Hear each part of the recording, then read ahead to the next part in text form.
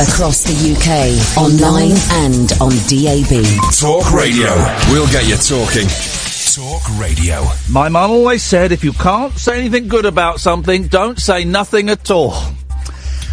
Busy show this evening. Herbie Flowers is coming on. Most of you won't know his name. You'll know his finger plucking. I'm Iain Lee. This is Talk Radio. Late night, Iain Lee on Talk Radio. We have ways of making you talk.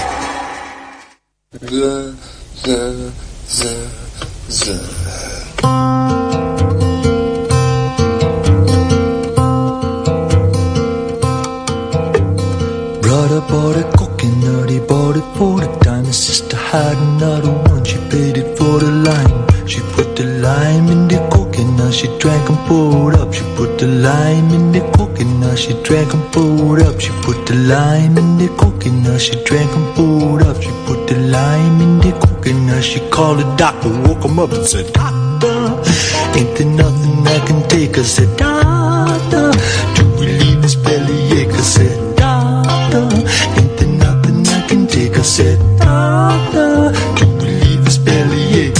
Now let me get this straight. Put the lime in the coconut, you drank and poured up. Put the lime in the coconut, you drank and poured up. Put the lime in the coconut, you drank and poured up. Put the lime in the coconut, you called the doctor, woke him up, said, Doctor, ain't there nothing I can take? I said, Doctor, to relieve his bellyache. I said, Doctor, ain't there nothing I can take? I said, Doctor, to relieve his bellyache. You put the lime in the coconut, you drink them both together. Put the lime in the coconut and you feel better. Put the lime in the coconut, drink them both up. Put the lime in the coconut and call me in the morning.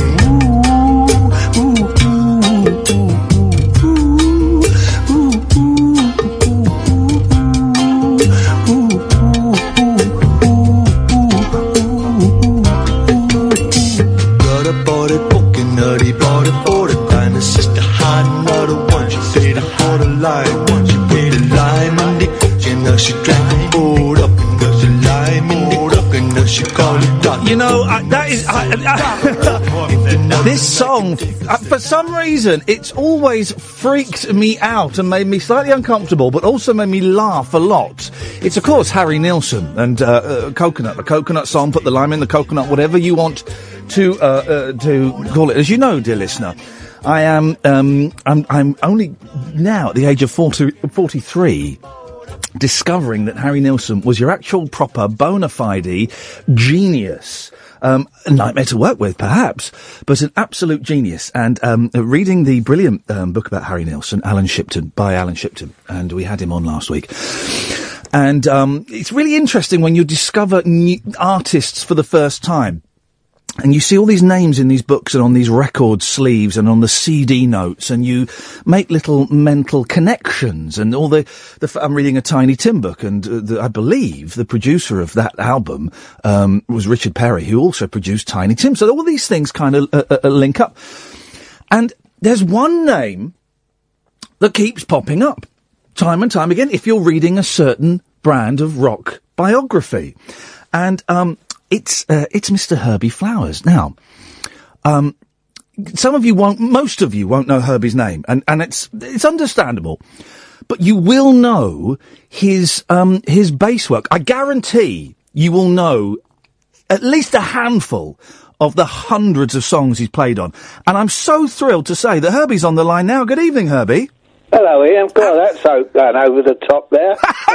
Come on, man, it's true. You played on so many things. Yeah, but I played off of a load of things as well. You know, I only played bass on that piece by Harry once, and that took 20 minutes because Harry had written it in the studio there and then. And it's the idea of the song, I think, is a young lady going to the doctor because she had funny feelings in her tummy, and that was the remedy that he gave. But that's all I know about it. But, it was Richard Perry, wasn't it, that produced Nilsson Schmilsson? It certainly was, but we don't see much of the producer on the sessions because they go upstairs. They're in the control box, and in Trident Studios, the control box was upstairs, and Trident was downstairs. I think it used to be a swimming pool in a fancy apartment at one time. Fantastic. But the producer, his job is to first get the right people together, and then leave them alone and get a good sound upstairs. And often when they would come down and interfere, they'd help to miss the moment. Yeah. It was genius that Richard Perry is. Is it? I imagine a lot of session work and recording is trying to capture that certain something that there is no word for. You know, that magic. You're trying to capture magic. Well, yeah, that's the producer's job and the record company's job in those days, although record companies don't really exist anymore, and I don't think the producer's profession exists. Most people compose their own material and they lay the tracks on a laptop instead of in a huge recording complex, and I think it's a wonderful thing because often people, their original material gets buried underneath loads of violins and click tracks and auto-tunes and stuff like that, and I can't be bothered with that. All those tracks that we did with Harry Nilsson were all done pretty much live, and that's where the good producer comes in. He or she can sit upstairs and if they don't like what they're hearing, they say, well, thanks, we'll go on to the next one. And then at 5 o'clock, when you go out of the studio, they phone somebody else up and get them in to replace what you did. What was Harry like? Because Nilsson Schmilsson was kind of, if I've got this right, the sort of tipping point. It was his biggest selling record, but it was when he was really starting to be a heavy boozer. Did you get to kind of talk to him much, or was it you went in, you did the song and left? But I don't, because I have a confidentiality principle. Yeah. Because I work for these people, everything about them. I only ever saw artists. Yeah. At work, although Harry and I became good buddies when he came over. And I'm not asking you in any way to dish the dirt at all. I just mean as a because I'm just starting to discover the fact he was a flipping genius, and I just wondered how that genius manifested itself when you were putting songs together with him. Yes, the songs were great, and we all looked at each other and thought, well, the idea of getting people like Chris Spedding and whoever else was on the session. Our job is to try and come up with something that is different, and all great records do have something different, and I think studio players are expected to come up with a bit of fairy dust every so often, otherwise we wouldn't work, and that's a bit of a pressure, but I loved it, but only a quarter of the work that I did, and the quarter of the work that I do now is recording. Yeah. I'm a bit of a live old jazzer, and I think why Harry and Richard Perry liked working with the likes of Barry Morgan and Chris Spedding and myself, or Rick Wakeman maybe, were because we had a slight talent for playing music with a swung beat, for want of a better expression.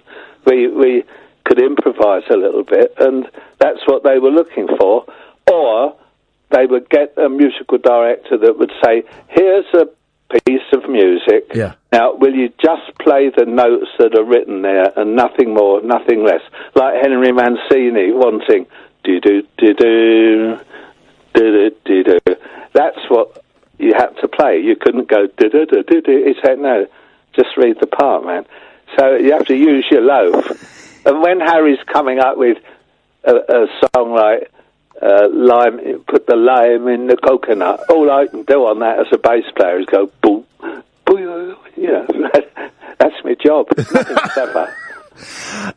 Do you, when you explain how you became a session musician first of all, because that's you were in a band, you were in Blue Mink, which I was in loads of things before that. I was in the Tiffin Boys School band when I was 11, and then I was in the Royal Air Force Far East Air Force Band in 1955, then the Royal Air Force Central Band when I came back from the Far East after 3 years. And after that, doing loads of work in theatres and nightclubs like Danny LaRue's Club and Paul Raymond's Review Bar, and getting a lot of experience at sight reading and playing all different kinds of music. I mean, the thought of being in one band doing 12 songs over and over is not really a very interesting proposition for anybody. Yeah. And my generation had the great luck of having to do conscription. Listen to this. And this applied to a lot of the great American players on records in the 50s. Most of the bass players played sousaphone in a marching band in the Army or the Air Force, or came from Glenn Miller and through the big band thing, and knew about improvisation and swing music, and straight away could be telephoned to ask to go to a studio and come up with something like doom, doom, doom, doom, doom. Anybody could do that, but you've got to have seen the world and have a rapport going with other musicians to be able to go doom, doom, doom, doom without feeling an idiot. I mean, it's difficult to explain. Yeah, of course. There's nothing clever about being a session musician. In fact, I'm not a session musician. I'm a freelance professional musician. Yeah. And that includes doing quite a few charity things, a bit of educational work, a little bit of practice, and trying to find things that are a bit more important than being a musician whizzing around the world playing on Jeff Wayne's War of the Worlds months at a time, or going abroad for 3 or 4 months in the early days with David Bowie to play for him. It's not the greatest kind of life. If you're a married family man, music's not that important as far as I'm concerned. Music was my job. And I imagine not getting paid that much as well. I don't know. I've never. You did thought all right. about that. I haven't got any savings, if that's what you're on about. But considering you played on many multi-million selling records, you know, you did all right. You're happy with what you got.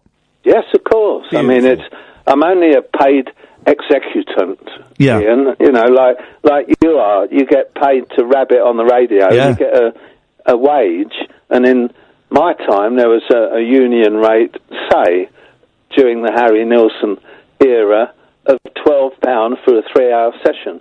And in that 3 hours, there was an agreement with the union and the record company that they could record up to 20 minutes music.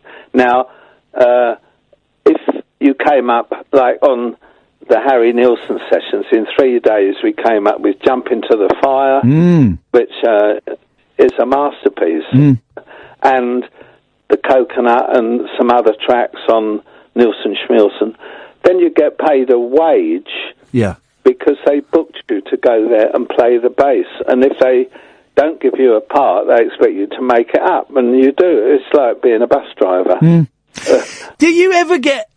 did you ever walk into a studio and get intimidated? I'm thinking, because I know you played bass for Paul McCartney. Yeah, a little bit. One of the greatest perhaps the greatest bass player of all time. Was that intimidating? Well, Paul isn't one of the greatest bass players of all time. Otherwise, he wouldn't have phoned me up to go and put bass on The Long and Winding Road, or Thank You Very Much, which was a song that his brother... The Scaffold, wasn't it? Yeah. Came up with. Paul booked me because he was the producer, and he didn't want to sit in the studio going, like, thank you very much, buddy. That's what I got to do. No, it's not intimidating. It can't be, because if you're intimidated, it means your arm goes stiff. Yeah. And you get a bit hot round the collar, and you're going to speed up, and you're not going to fit socially. I mean, the idea of rolling up at say 9:30 in a recording studio and be thrown a load of music, it's what orchestral players have to do all the time, and some of the stuff they have to play, if you look at the paper, it's just millions of dots which look like little tadpoles, and your experience, you get to play it. I mean, I played in the pit of things like Hello Dolly, doubling not just double bass, but tuba as well. I had the luck of that particular era of learning because we had to, or didn't have to, but I was a bandsman, and if I learnt to play the double bass as well as the tuba, I got an extra 3 shillings a week. But also it opened the door while I was out in the Far East to playing in a swing band. Yeah. And I happened to, having seen lots of jazz bands, found that swing music and jazz and international music is in my heart, and I just love it. I can't believe my good fortune that I'm still... I'm 117 now, I think. No, not.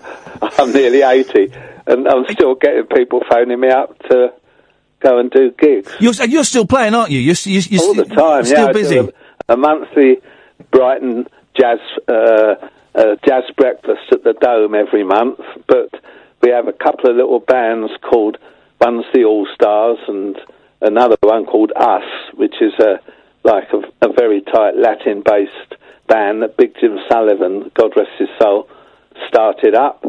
And my girlfriend lives in Finland, and she's a cellist in an orchestra over there. So I go over to Finland, and the city Joensuu is 30 miles from the Russian border, and I get to do a bit of lecturing there and a bit of playing, and I'm in a little jazz trio there called Two Grandfathers and a Russian. The Russian is actually from Azerbaijan, and he's crazy. What a wonderful player. And the other one is the Concertmeister.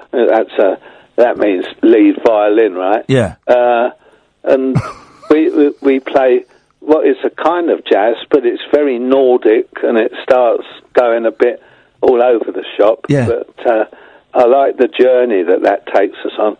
The pianist, Kemal, because he's the professor of piano studies at the Sibelius Academy, he doesn't get to play jazz or swing music very much.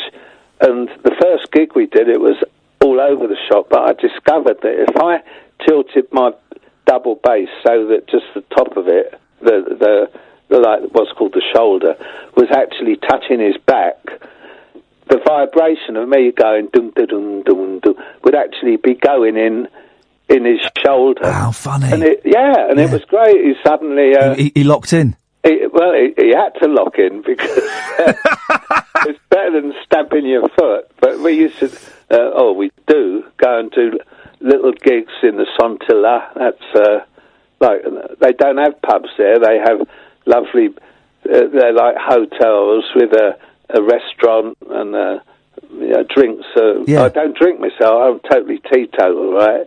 But I think a litre of wallop there costs about €26. But it keeps people tidy and it keeps them sober. And when they drive in Finland, listen to this. Yeah, go on. If you speed, you get fined 10% of your annual salary. Flipping heck. Yeah. I'd have been stung a lot last year. I had a bad one for stuff like that. Oh, blimey, that's incredible. Well, it works. They have laws and people stick to it. In this country, we don't have laws. We have governments that invent things like referendums. We've only had 3, and I'm sorry, I'm really cheesed off about everything that lot, who I never see in nightclubs or theatres or jazz clubs, what they're doing to us. We're running into trouble. No, listen. I tell you, let me have a go. You're interviewing me, right? Oh, shut up, Herbie. I'm loving this. I do some stuff in Finland, and we got some funding, and it was to do something with a poet and a dancer and a jazz group, and the funding was coming from the European Union to the Finnish university. But because of Britain leaving the European Union, they've pulled the funding already, and this is only weeks after. I've heard a few kind of artistic endeavours having that happen quite quickly. Yeah, absolutely. And Ian, it really scares me. You know, I'm having travelled the world. I don't feel very English. I feel very international, Yeah. you know. I mean, the woman I love is Welsh. Well, hang on a minute. Welsh is not. It's not that. Welsh isn't that international. My son's going off to, I forget where, on a camping holiday. Yeah. Can I listen? I'm going to play a bass line that you. I don't know. Well, maybe you get sick of hearing this. I don't know. But let me play this. Hang on a second. This is. Here we go.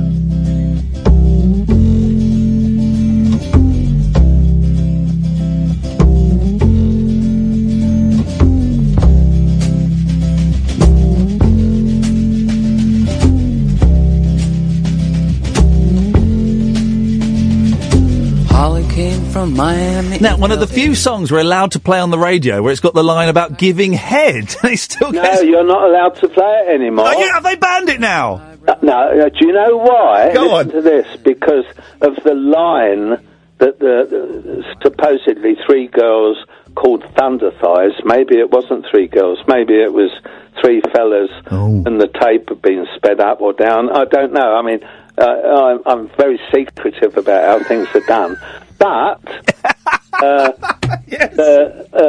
record is banned because of a line that Lou says, which is, and the coloured girls go do-do-do-do. Oh! So, you see, I've said Because of the coloured, the word coloured. Never mind the fact that Johnny Walker, bless his heart, 35 years ago, got it played as his record of the week. Yeah. And nobody at the Beeb, whether they were, whoever they were, perhaps they were down the pub when they should have been picking the playlist or something, but it slipped under the net because there are a couple of spurious lines in it that nobody knew what it meant. And so what, you know? It's a great song. Oh, it's one of the classics. The bass playing on it, there are two basses. It's me putting the double bass down first and then overdubbing an electric bass an octave and a bit higher, sort of sliding up, and the double bass is sliding down, and it had quite an attractive original sound, but you could only do that on one record. Yeah, of course. And, when you went into the session for that, was that laid out, or did they say, Herbie, what can you give us for this? Or did Lou, Mick Ronson said, well, it's a bar of C. Did it? That's what he did. And then it's a bar of F. Did it? So I have to go C, F, C. And then when we listened to the playback, I asked if I could go and put an E, and then an A, and then an E on an electric bass. So you've got a double bass down low and an electric bass a bit higher. And it was just quite a lucky sort of bit of chemistry. You have to come up with the goods, Ian. As we said, they're looking for going, oh, that's good. And, of course, there are a lot of bass players who afterwards said, now you've done that, every time they play that particular interval on a gig, people shout out, get off! or start going, yeah, I mean, it's mischief, really. I'm a bit of a prankster. You know? Did you feel when you mentioned the bands that you're in earlier before kind of the session work, and I know that bands carried on, but were you ever disappointed that you weren't having the success? You know, you weren't as big as Lou Reed, you weren't as big as T-Rex that I know you played with for a little bit, that you were kind of in the background a bit, or were you very happy with that? That's where I want to be. I'm in the background. I live in Ditchling, a little village, and I live in a little house in the high street, and I have no aspirations to do anything but just do that. I mean, I've got a silly name, and when we do gigs in the village hall, we stick a poster up in the post office that says, Herbie Flowers and Michael Hinton, he's a mate of mine who lives down the road, proudly present the All-Stars, and we do a gig in the village hall. Or we do Herbie Flowers Jazz Breakfast. The name gets me a little bit of work, and being an ardent Fabian lefty, it creates a bit of work as well. Yeah. You know, when we do the Brighton Corn Exchange Jazz Breakfast, I get 800 quid, and that's because we get 400 or 500 people coming, but we only charge 7 quid. Yeah. And £1.50 of that goes as VAT. And the Dome make their little bit of profit, but we've created work, and if we have 6 musicians, we have to share that 800 quid out and go home with £120 each. Or if there are 4 of us, I manage to, we go home with 200 quid each. It's not a lot of money, no. But as far as I'm concerned, it's work. And there are lots of people that expect me to go out and work for nothing, like the Ditchling Museum. They're having a summer party, and they expect Michael Hinton and I to go and play for 3 hours, which we love doing because they're all our local friends. And we play on the terrace. 2 old geezers playing standards like I Got You Under My Skin and, Laura, all that kind of stuff. We call ourselves the Charmers. But what we get instead of money is all the lemonade I can drink. Beautiful. And, well, it is. And a lifetime membership as a friend of Ditchling Museum. I'm really proud of that. Yeah. I'm putting it all down and being light-hearted, really. No, I mean, it sounds great. In the 70s, when you were kind of, at your busiest, was it in the morning you'd be doing, I don't know, Ringo Starr, then at lunchtime you've got Nielsen, then in the afternoon you got Bowie. Was it as busy as that? Oh, absolutely. But 90% of the time it was either film scores, like, let me think of one. The Italian Job. Yeah. Or Americans used to come over, like Henry Mancini used to come over and record all the Pink Panther music. Did you do the bass for the Pink Panther? Yeah, because the reason being is that in England, I'll say England, in London and in Britain, there was no residual had to be paid by the film company. It was a one-off fee. Yeah, it was quite right. But then it worked out that there was a scheme that was developed a bit by the Musicians Union and whoever else, saying that they started up a thing called PPL, it's sort of a performing, I forget, something, and it meant that we were entitled to a 0.001% of the sales of records. Yeah. Providing you can prove you played on it. Well, I can't prove that I played on various things unless my name is on the record label. Yeah. And with the advent of the CD, they left a lot of the names off. And when you watch a film, at the end, it's got, like, producer, director, it's got all the van drivers' names, best boy, makeup artist, and composer Henry Mancini, and maybe the London Symphony Orchestra, but never the drummer or the set. So you can't prove it. And this money is lying in a fund somewhere that it might be good if the record companies said,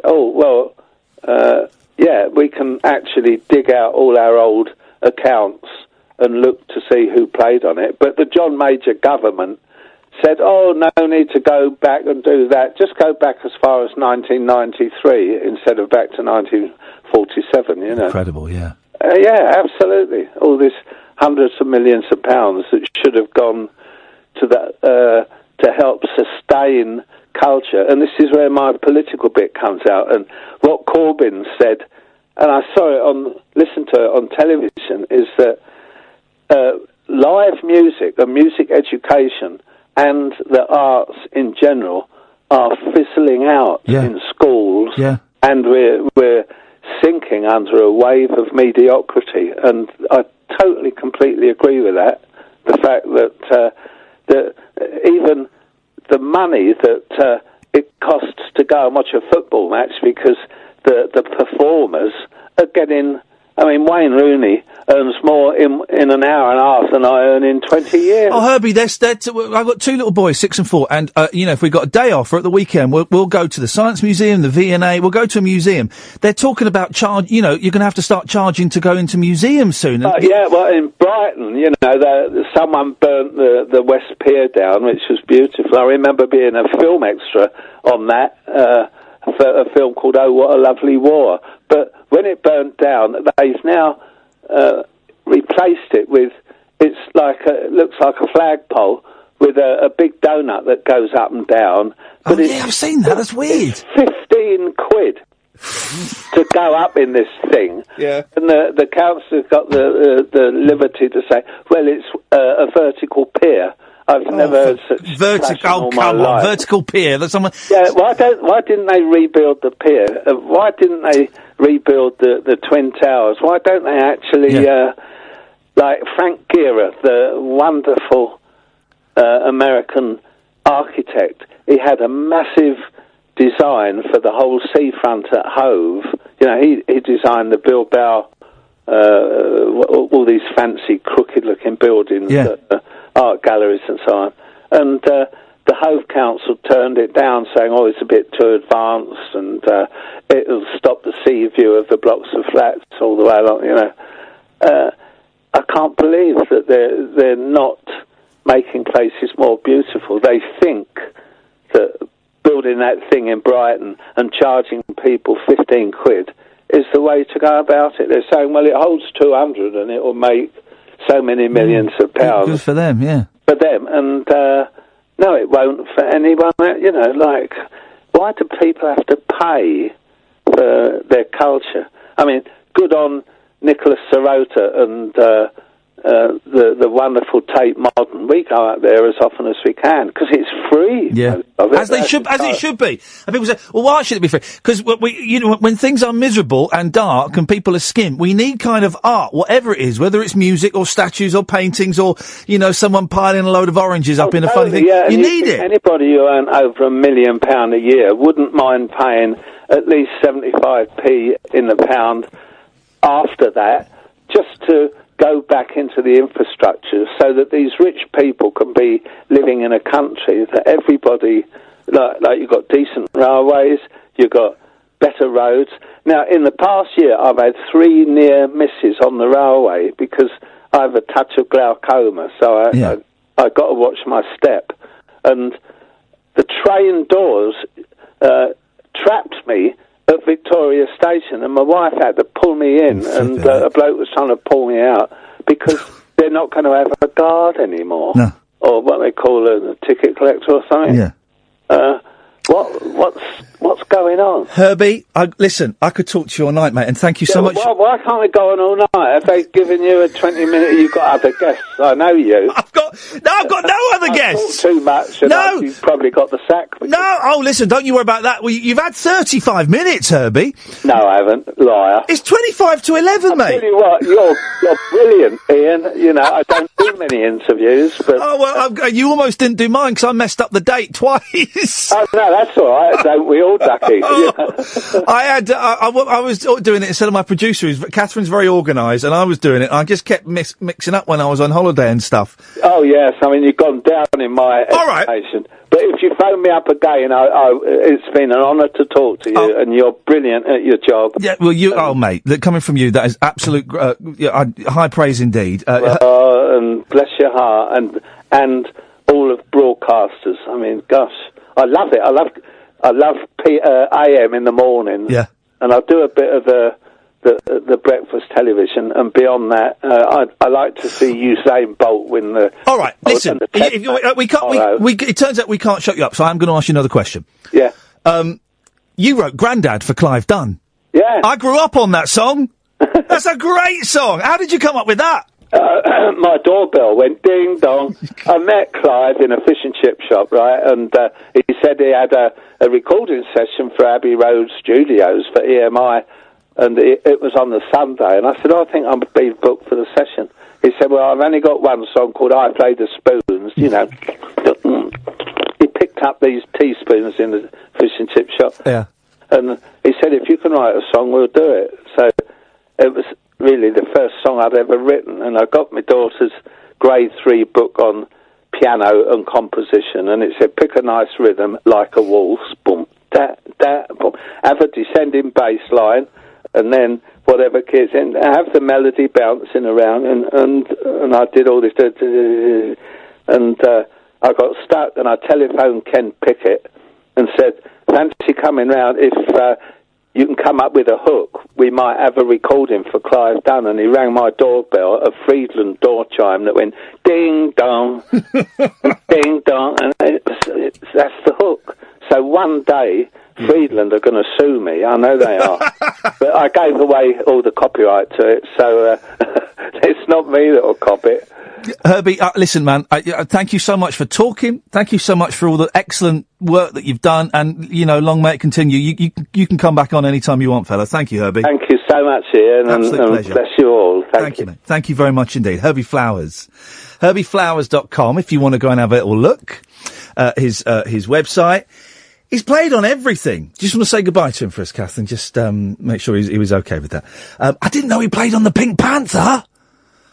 I didn't know that. What a delightful, delightful guest.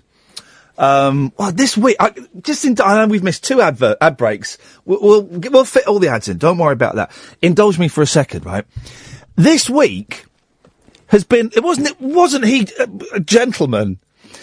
This week has been musical heaven for me. Stephen Page in here yesterday on my guitar, giving me and Kath a private concert. And Herbie Flowers saying he's a big fan of mine. Ladies and gentlemen, he played on the Pink Panther. I did not know that. He doesn't even mention that on the front page of his website. The front page of his website, it's got all the stuff he's played on. McCartney, David Bowie, Scaffold, all of this stuff. T-Rex. I would have number 1. I'm the bass player on the Pink Panther theme. You know the dun-dun-dun-dun. That's me. I'd have that.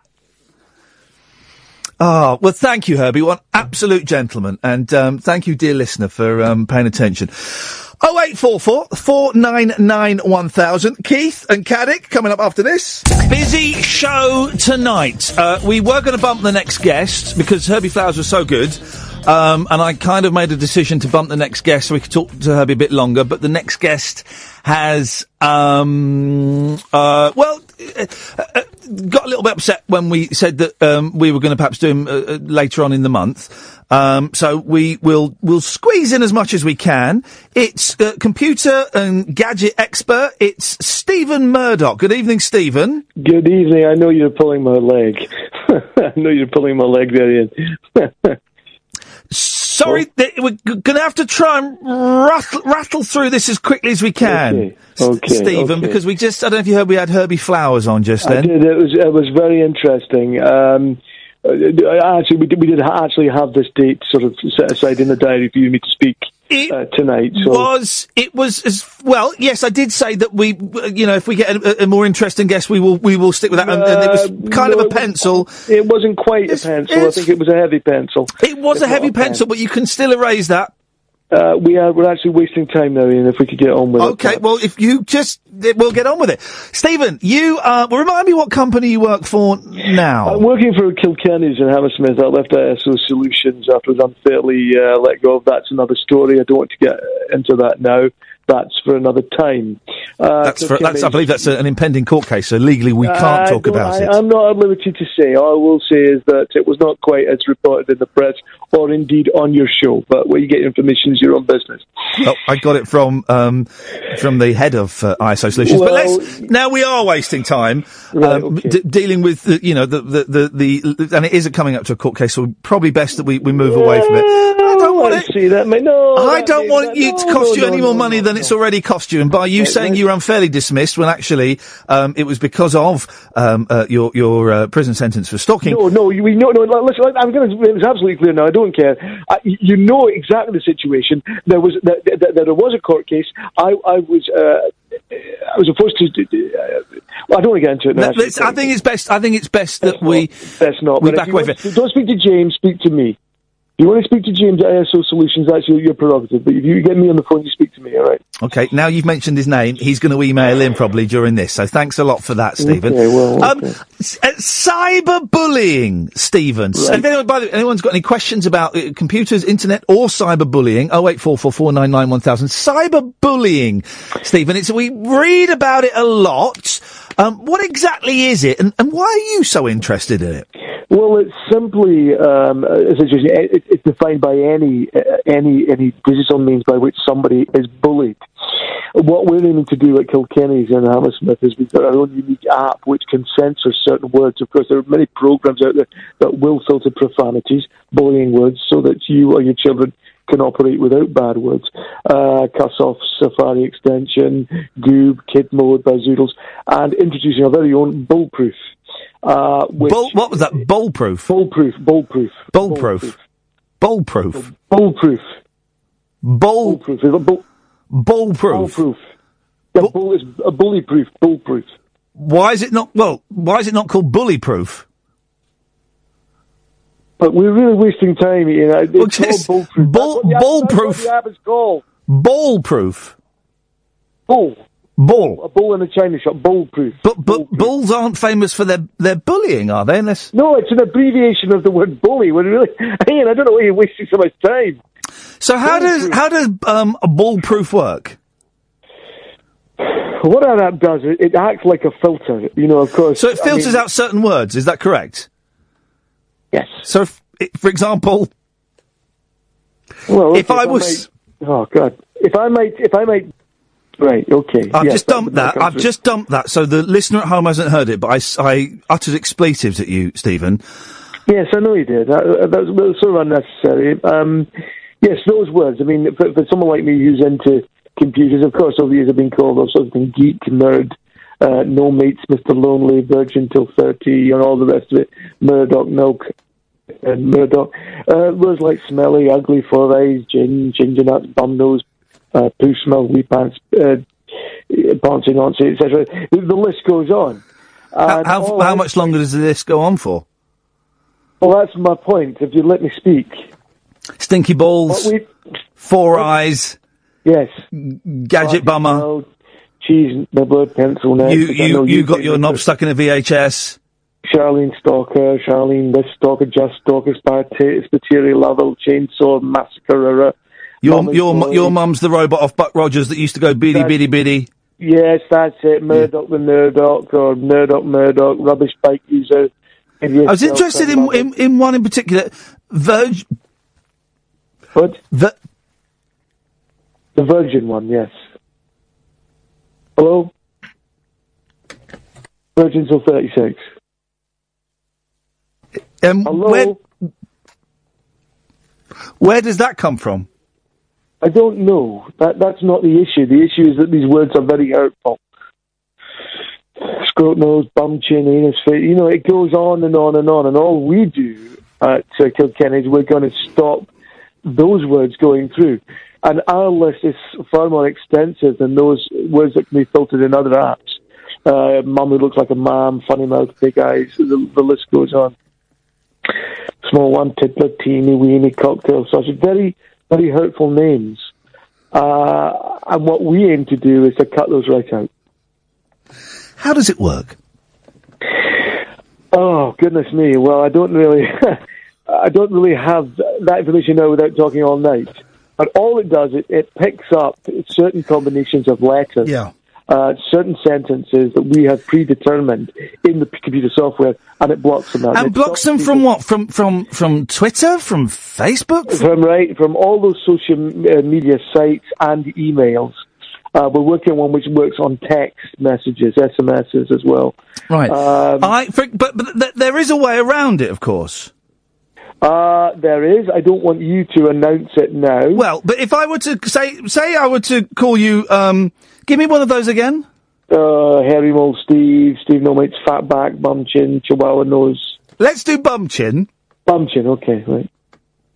If I were to just put a space between the letters, would that be filtered out? So it's B space U space M space C space H space I space N. And if you looked from a distance, it would look like Bum Chin. Would that be filtered out?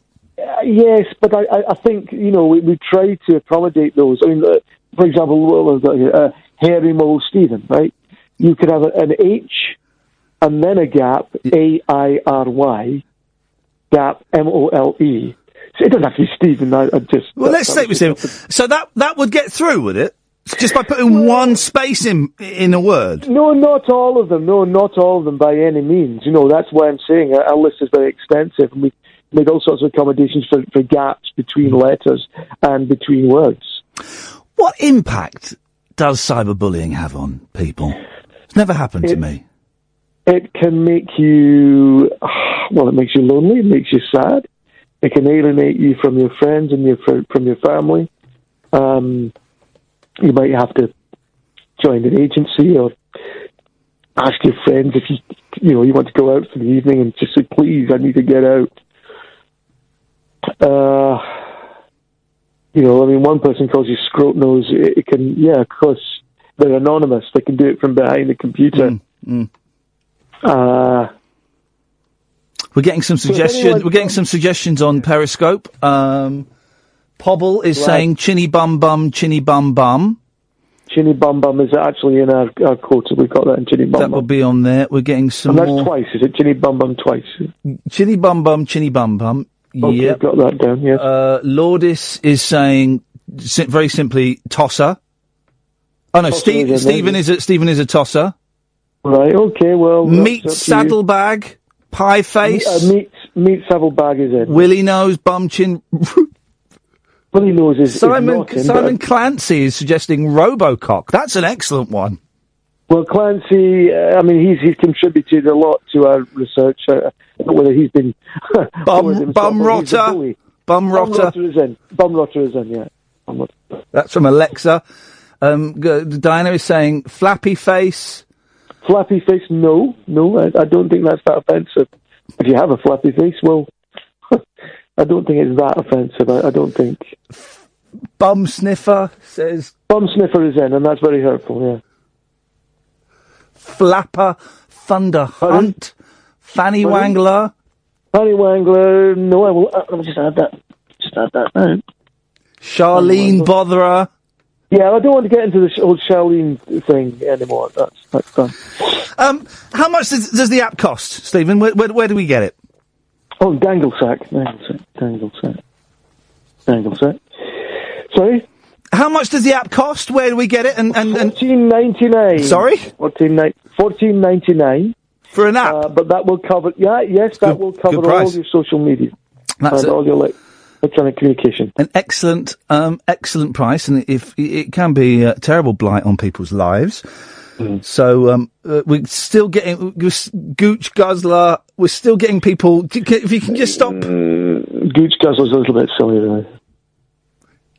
If you could just. I do have a subsection of Gooch, and Guzzler is certainly not in it. But a lot of these I can't actually read out. I mean, I don't even know what penguin vagina means, but. No, that's unspecific. That will come under unspecific. Stephen, we have got some calls for you. I'm guessing they're calling in about cyberbullying. Let's go to Alan Caddick. Good evening, Alan.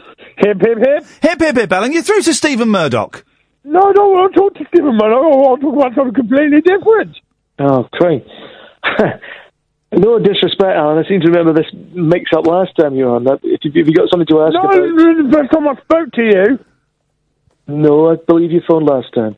No, never. Well, whatever. What do you want to talk about? Is it a question about computing? Is it about cyberbullying? Is it about apps? What's the issue? No, I don't think you know what you're talking about. I think you're a stalker with Bob and Charlie when she was in Neighbours. What? Charlene Spiteri was never in Neighbours. Alan, what are you talking about? Charlene Spiteri was in Texas. No, I'm talking about Kylie Minogue. Who wants to speak about cyberbullying or computing problems? Alan, do you have a question for Stephen? Because I've got a full switchboard. What's the question? On Facebook, have you got on my page Iain on Talk Radio? Because I think you'd be a valuable asset to it. Oh, Alan, stop wasting our time. Are you drunk? He's got a joystick in his mouth, it sounds like. Let's go to Simon's on the line. Good evening, Simon. You're through to Stephen Murdoch. Hi, Iain. Hi, Stephen. Hello, Simon. I've got a bit of a problem with my laptop. You know what, sorry? I've got a problem with my laptop. I'm Scottish, yes. Did you not understand the accent? Sorry, I didn't hear you. Something about a laptop, yes. Yeah, so I like to take my laptop to bed at night to watch it privately, yes. And there's a problem with my dongle. For God's sake. Simon, can you just spit it out, please, mate? Because you've got a problem with your dongle. I've got a problem with my dongle. If I can't guess. Well, I've sometimes got to push it into a slot, and sometimes that's absolutely I have to keep pushing it into the slot. Right, that's enough. Just the sort of bully I'm talking about. Simon, we're not having any of that, mate. Simon, absolutely ridiculous. Not having that. Let's try Dan. Dan, you're through Every time I come on this show, I get a similar. Stephen has come on. He's not getting paid for this to promote his $14.99 anti-bullying cyberbullying app. Just try and be sensible. Ballproof. Dan, you're ballproof. Dan, you're through to Stephen Murdoch from Kilkenny Solutions in Hammersmith. Good evening. Hi, Dan. Hi, Stephen. I think we've encountered each other before. I don't know if you recall, you sold me a laptop on eBay last month. Possibly through a private sale, wasn't it? Well, it started off on eBay, but you did assure me that you said, you've got this reputation, you're on Talk Radio, you're a minor celebrity. Right. You said we should be able to take it off eBay, you'd be able to opt out of the seller fees, I'd get a little bit of a discount as well. No, that's not true. It wasn't like that at all. Now listen to me, Murdoch. You delivered me. It was not what I ordered. I ordered an Apple Mac. What did you send me? A Mac. With a belt. It was a Mac, yes. And you'd wrapped some bricks in it to weigh down the box. That was a joke. If you don't like a joke, Dan, have you got a question for Stephen or not? An actual question. Yeah, I mean, I have got a question for him. Where does he get off on this? He insulted. not having that. I'm not having this. No, I'm not having this. Sorry, Stephen, that was out of order. God's sake. Stephen, we're coming up to the news. Right. I've got two more calls for you. Can I persuade you to stay around for a bit longer? I'm going to go and speak. Sensible. I'm going to speak. Sensible. I'm going to speak to the calls off air just to make sure that they've got valid points to make. And if you've got any questions about cyberbullying or anything to do with tech and gadgets, 0844 499 1000. It's Stephen Murdoch from Kilkenny Solutions, based in Hammersmith. I'm Iain Lee. This is Talk Radio. Talk Radio. Got a problem with your dongle? Something wrong with your hard drive? Then Stephen Murdoch, you're the man to deal with it. Is that right? Yes, sir. Anything else you want to say? Let me rehearse. As we rehearsed. Yes, sir. I've got. We haven't got time. We haven't got time. That was a complete disaster. Late night, Iain Lee on Talk Radio. We have ways of making you talk.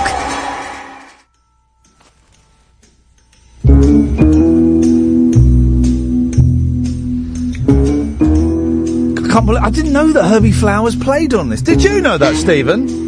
No, I didn't. I took the trouble to look him up on Wiki. He's certainly played with all sorts of people. Fascinating guest. Did you ever play the Pink Panther video game on the Spectrum? Many years ago. Steve, are you okay? Yeah, fine. Just you told me you told me to say if you were doing that thing again, and you were just doing it then.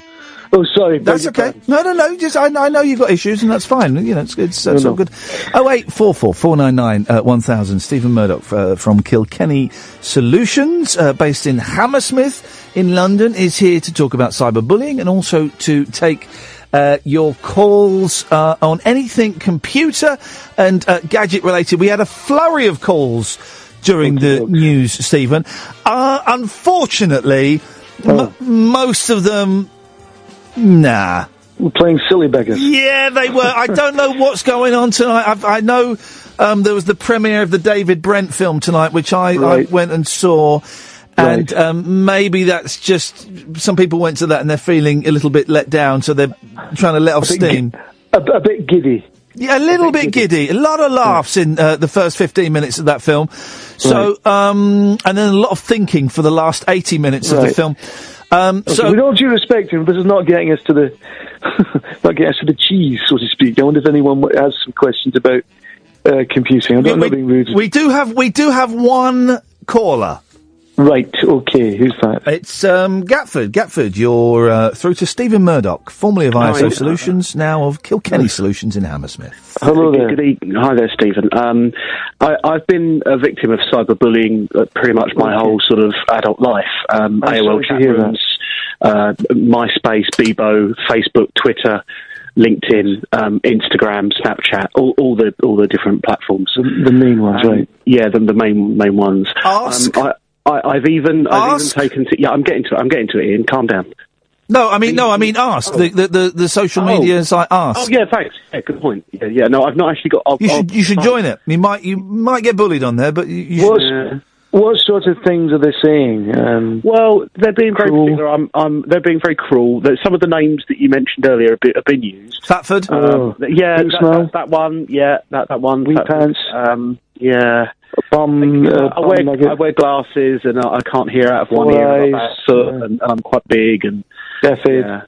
Yeah, that sort of thing. Oh God! And how does that make you feel inside as a person? It's made me feel hollow inside, and I've often contemplated giving up the internet, but I can't. No, because it's the internet. You can't live without. Would you be interested in downloading ballware? Ballproof. Well, I'm interested. I've actually been seeing a cyber psychologist as well, but all she wants to do is talk about my relationship with my motherboard, so that's not really helped. Oh.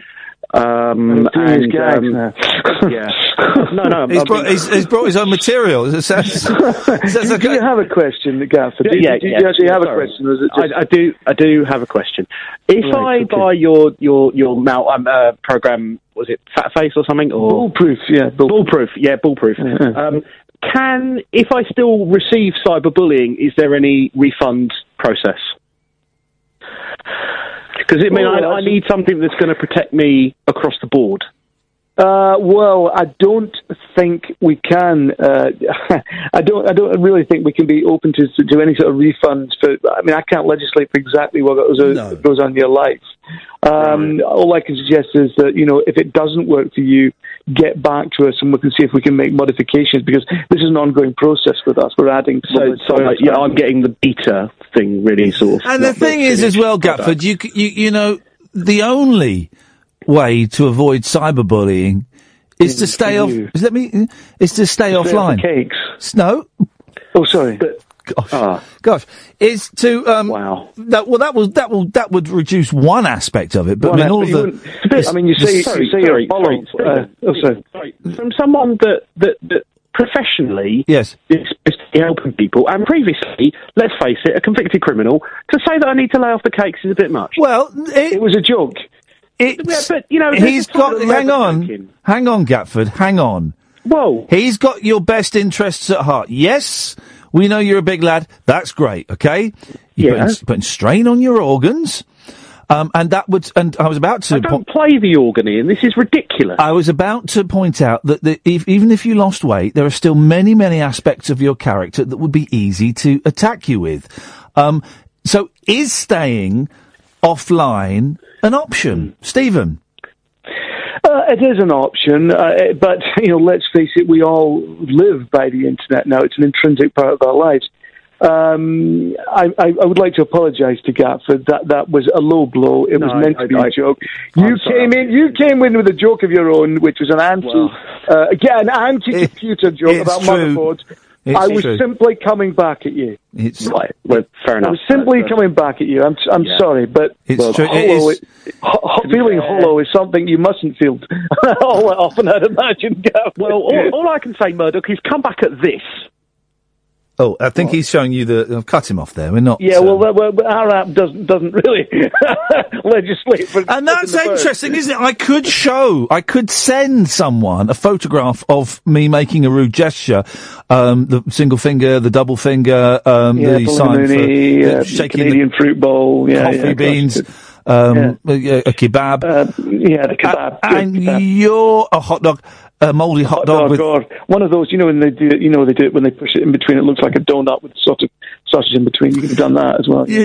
Would your app stop? Drop your cheeks open with a pencil, that sort of thing. Yeah, that would be something you could do. We don't have can't legislate for that sort of thing.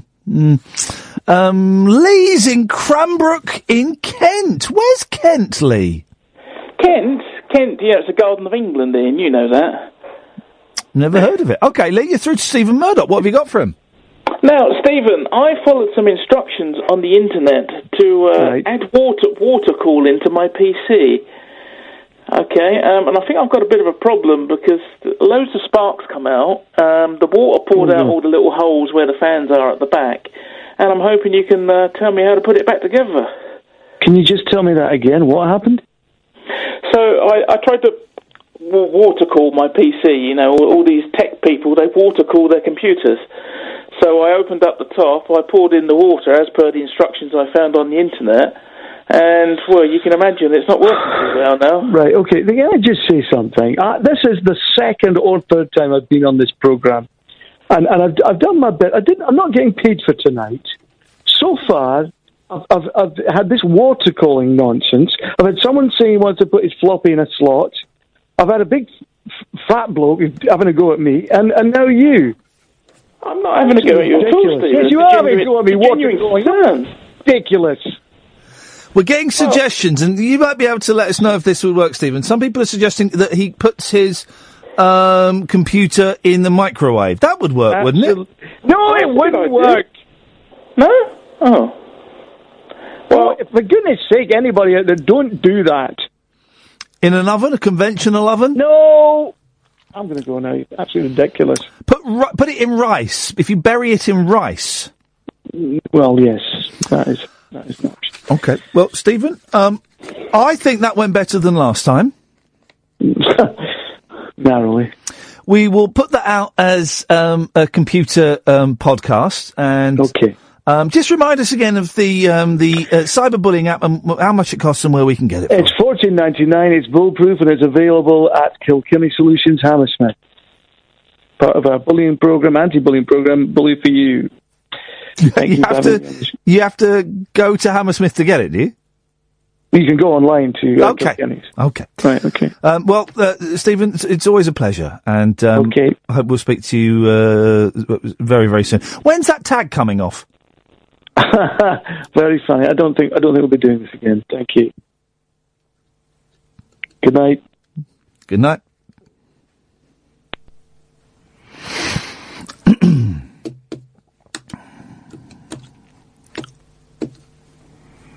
Always ends a little bit awkwardly, doesn't it? Always leaves me a little bit uncomfortable. Stephen Murdoch there from Kilkenny Solutions in Hammersmith. 0844 499 1000. Well, what a strange 75 minutes of radio we've had. Really? It's been very odd, which is I'm glad it has, because I only got in about 20 minutes before the show started.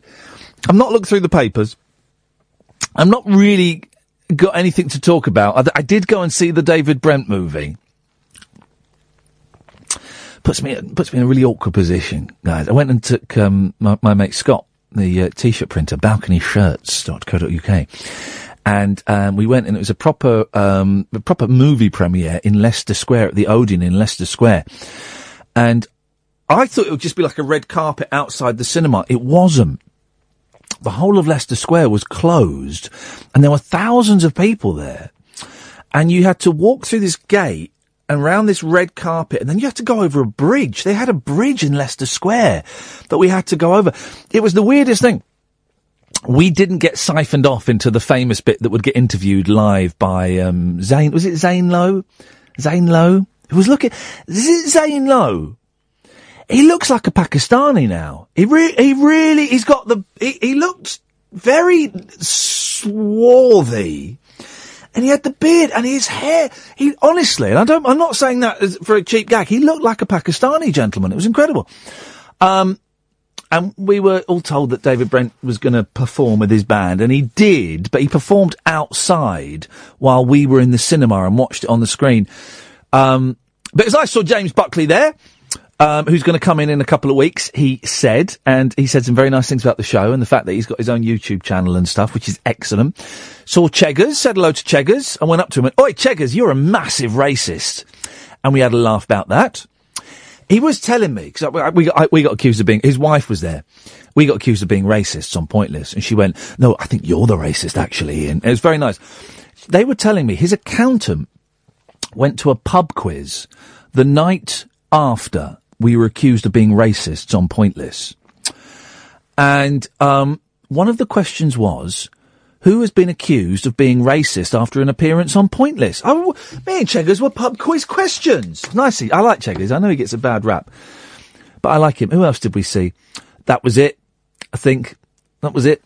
And the first 15 minutes of the film is very, very, very funny. Very funny. It was really... 0844 499 1000. I'm really surprised that no other members of the Office cast were in the film. It could really have done with Mackenzie Crook and Martin Freeman, even if they weren't in it for that long. Even a scene with them would have really balanced out the Gervais, the Brent character, I think. And there were some really funny bits in it. I would have liked Crook and I would have liked Freeman popping up, and I would have liked it to have been directed by Merchant. Stephen Merchant wasn't involved in this, and I wonder, have those two fallen out or something? Because they were always in each other's part. Stephen Merchant, is a very funny man, and I think he should have directed it. My suggestions.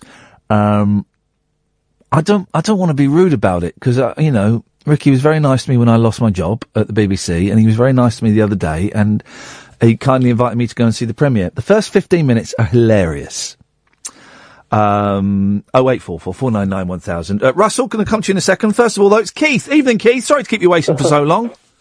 That's no problem, mate. You've been waiting for ages. Things are all right. No. Except tomorrow night after the show, I'm going to be sleeping in my car in Luton Airport because I've got a flight at 8 o'clock in the morning. I know, first world problems.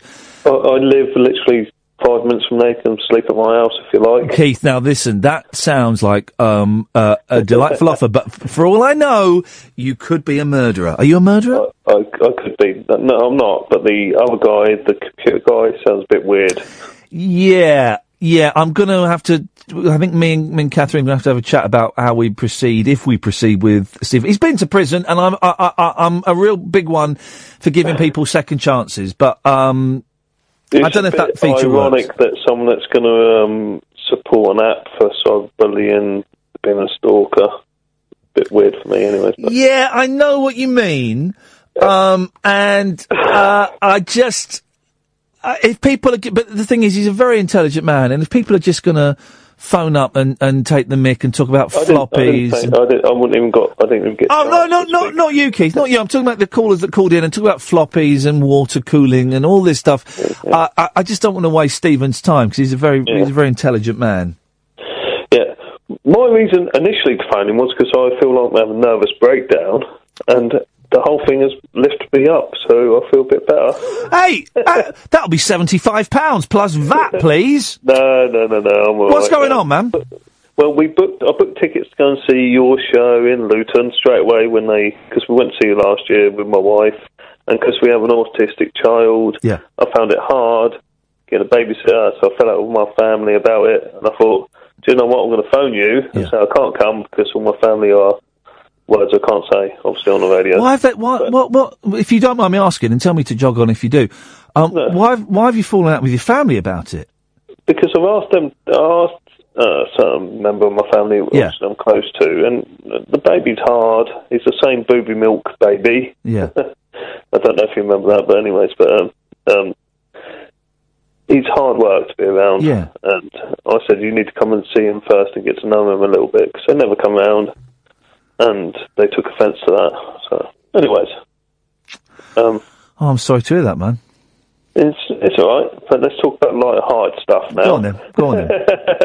I can't think of anything. Nor can I. I've just seen the David Brent film, so that doesn't... That's not light-hearted. Are you still going to be able to come to the show?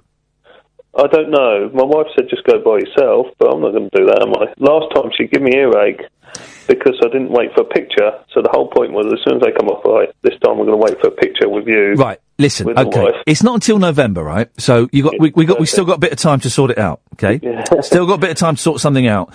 Why don't you come for the first half, then go home? She comes for the second half. That sounds right. Is it close enough for you to do that? Yeah, possibly is. Yeah. Well, listen, I would love you and your missus to come along if you can. And as I say to everybody, when I do these shows, I stick around for as long as people want me to stick around and have pictures taken and stuff. Do you know the thing is, Ian, I got earache because I said, no, it's okay. He works in Dunstable. We can get a picture of whenever we like. Yes. Because And then literally weeks later, and then ever since, I've got earache. It don't work in Dunstable no more. But you did. Well, I did. I've got earache. Did for a while, yeah. The show. Listen, here's the thing, guys. If you're coming, the show's going to be the same as the one last year, but I'm going to try and put in a few new bits and picks. Because I've got an idea for a show for next year, so I might put in. Hilarious. It doesn't matter. Well, it's all right. Well, you're very kind. We got. Listen, it's not until November, man. We got ages to sort this out. Well, I'm sure I saw it somehow. But my other question is, yes, the podcast, the illegal podcast, what has disappeared. I've not been able to listen to you for 2 weeks. No, they haven't. Hang on. Well, they have on what I'm looking at. You will. My internet's going very slowly, so it's making it just tricky. The fellow that was originally doing them doesn't do them anymore. Right. But now there's a new guy called Matthew that does them. Are you aware of his work? I'm not. No, literally, I'm all out. Oh look, and my stuff. Now my internet is not working, so I can't get you. Right, if I tell you this, right, you must never tell anybody else that I've told you, and you mustn't tell my boss that I've told you, right? Okay. Right. Hang on a minute. Oh, crying out loud! Why is it? Why computer? IainLeePodcast.co.uk. Okay. Oh, lovely. IainLeePodcasts.co.uk. Right? Don't tell anyone. Go on iTunes, type in Iain Lee, and talk, and up they come. Okay, lovely. Is that all right? That's all right. Thank you, Keith. Tutty bye. Night. See you later on. You feel a bit better, mate. And we'll be good to see you. Be good to see you. Just stay there. Let's go to Russell. Good evening, Russell. Oh, no, hang on. I've got your fader down. Let me try again, this time with your fader open. Good evening, Russell. Good night, Ian. How are you? Oh, good, thank you. Sorry, I had your fader down. How's things going, man? You all right? Good. I was a bit upset about the last caller before the caller before me. Before the caller before me. The caller before... Hang on a minute. Let me get a map and draw it. The caller before you. Why were you upset, Russell? Stephen, they were all taking the piss out of him. Out of Stephen Murdoch? Yeah. Yeah. It's like no one listened to my advice. It's horrible. I mean... Well, Russell, let me let you into a little secret. I think there was a little bit of playfulness going on there. I don't think it was mean spirited. I think there was a little bit of playing going on. People ringing in saying they can't get their dongle into the USB, and it's just. I know the man did stuff that he probably regrets. Yes, he did. He did. Coming on the show was one of them, I think. Yeah. But, he'll never be on again. Russell, how are you doing? For those who don't know, who don't remember, or may not have made the connection, Russell is the DJ in Ireland. You didn't do a show today as well, did you, Russell? I did. Did you? I did. Yeah. How'd it go?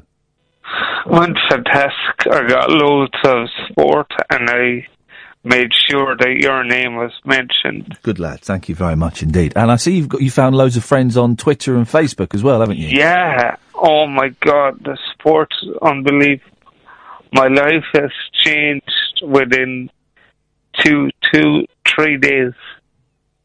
I'm really pleased, man. I'm really pleased. We've had a lot of nice comments about you, and a lot of people. I'm smiling. I'm happy. I'm smiling. We can't allow this, Russell. No, this smiling and this happiness has to stop.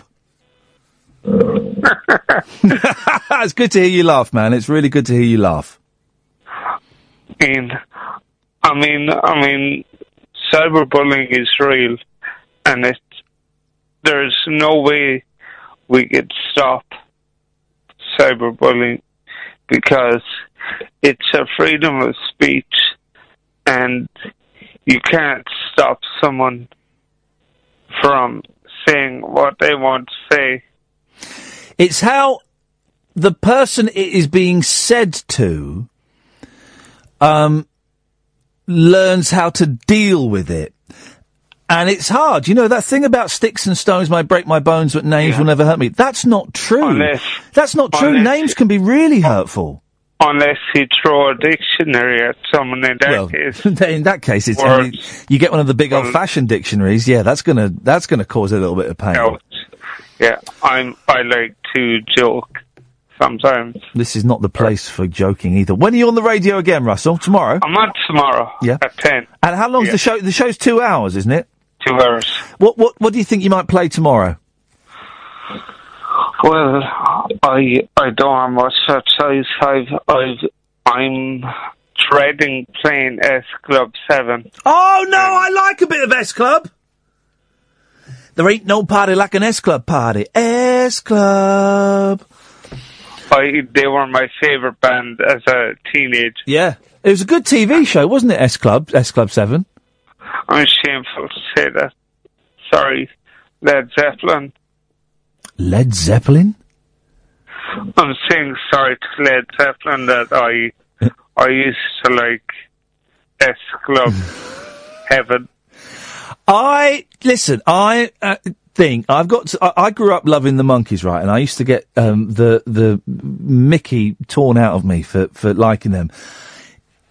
I'm not a musical snob anymore. If you like music, if it makes you happy, makes you sad, makes you angry, if it does something to you, it's all good. The thing is, the Monkees played good music that will be remembered for years. Yeah.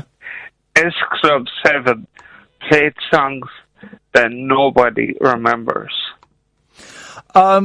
Yeah, that's true. Yeah, that's kind of true. But again, pop is meant to be thrown away. It's disposable. You know, pop is not meant to be around forever. Unless you're Michael Jackson in that case. Well, in that case, yeah. Russell, it's so good to hear you sounding happy, man. And I'm sorry if we were a bit short yesterday. Yesterday was all a bit frantic because we had Stephen. Hey, wasn't Stephen Page good? Stephen Page, he's unbelievable. And what a voice! He followed me on Twitter. Did he? Yeah. Well, there you go, man. You see, you've been followed by a genuine pop star. He's sold millions of records, that guy. No way. Yeah. I opened millions of hearts. Tell me about it. Hey, Russell, listen, I've got to go to an ad break. It's really nice to talk to you, man. I'm really glad that you found my show, and I'm glad that you call in and you're a contributor to it. So thank you. Thank you. I'm loyal to you. Good lad. We'll speak again soon, mate. Take care. Thank you, Russell. 0844 499 1000. We call you back. 0844 499 1000. Tris! Hip, hip, hip. Hip, hip, hip. Tris, not spoken for a while. How's life? Yeah, not bad, fella, not bad. You know, ups and downs. But that's everyone. How are you, my friend? Fat, man, really fat. I'm doing this TV show a week Saturday, right? And it's like, I just want to get under 15 stone for this show, because that will be, you know. And I was doing quite well this week, and then I put my jeans and my posh shirt on and my jacket to go to this film premiere, and the jacket, I couldn't button it properly. Couldn't button the jacket, right? And I just looked fat in the mirror. And then I got there to the film premiere, and I was very anxious. I was with Scott, and so he's looking after me, but I was very anxious and very nervous, and low self-esteem was kicking in. So I instantly bought a big bag of Rolos to have. Idiot. And then I came to work a few hours later, and basically the Rolos were all I'd eaten that day. I'd had a sandwich earlier, actually. And I was hot, I was sweating, and I was really lightheaded. So then I just had to have half a packet of digestives just to get a bit of sugar and food in me, because I was not fainty, but I was not too far off from fainting. So I'm fat, and I'm feeling really bad about that, and it's dawned on me, really, the only way I'm going to lose weight is to come off these tablets that are making me put on weight, but I don't want to come off these tablets yet. So yeah, well, what's more important to you? Well, yeah, exactly. So I'm just going to have to keep an eye on my food so that I don't go any higher than I am, but I'm just going to have to also put up with being this size for the time being. because I'd rather sleep at night and not be so anxious than half a stone lighter. So that's where we're going. I mean, I'm still on my diet, and it's what am I now? 10, 11 days in. It's really getting me down. I'm finding it such hard work. It's tough, isn't it? It's really tough. It really is hard. I've got a constant headache. Yeah. And water. Are you drinking enough water? Loads of water. That's all I'm drinking now. I'm off the coffee. Yeah. Well, how long have you been off the coffee for? Oh, about 5 days. That could be the headache. I think it is. Yeah, that could be the headache. I'm on 2 single shot soya lattes a day at the moment.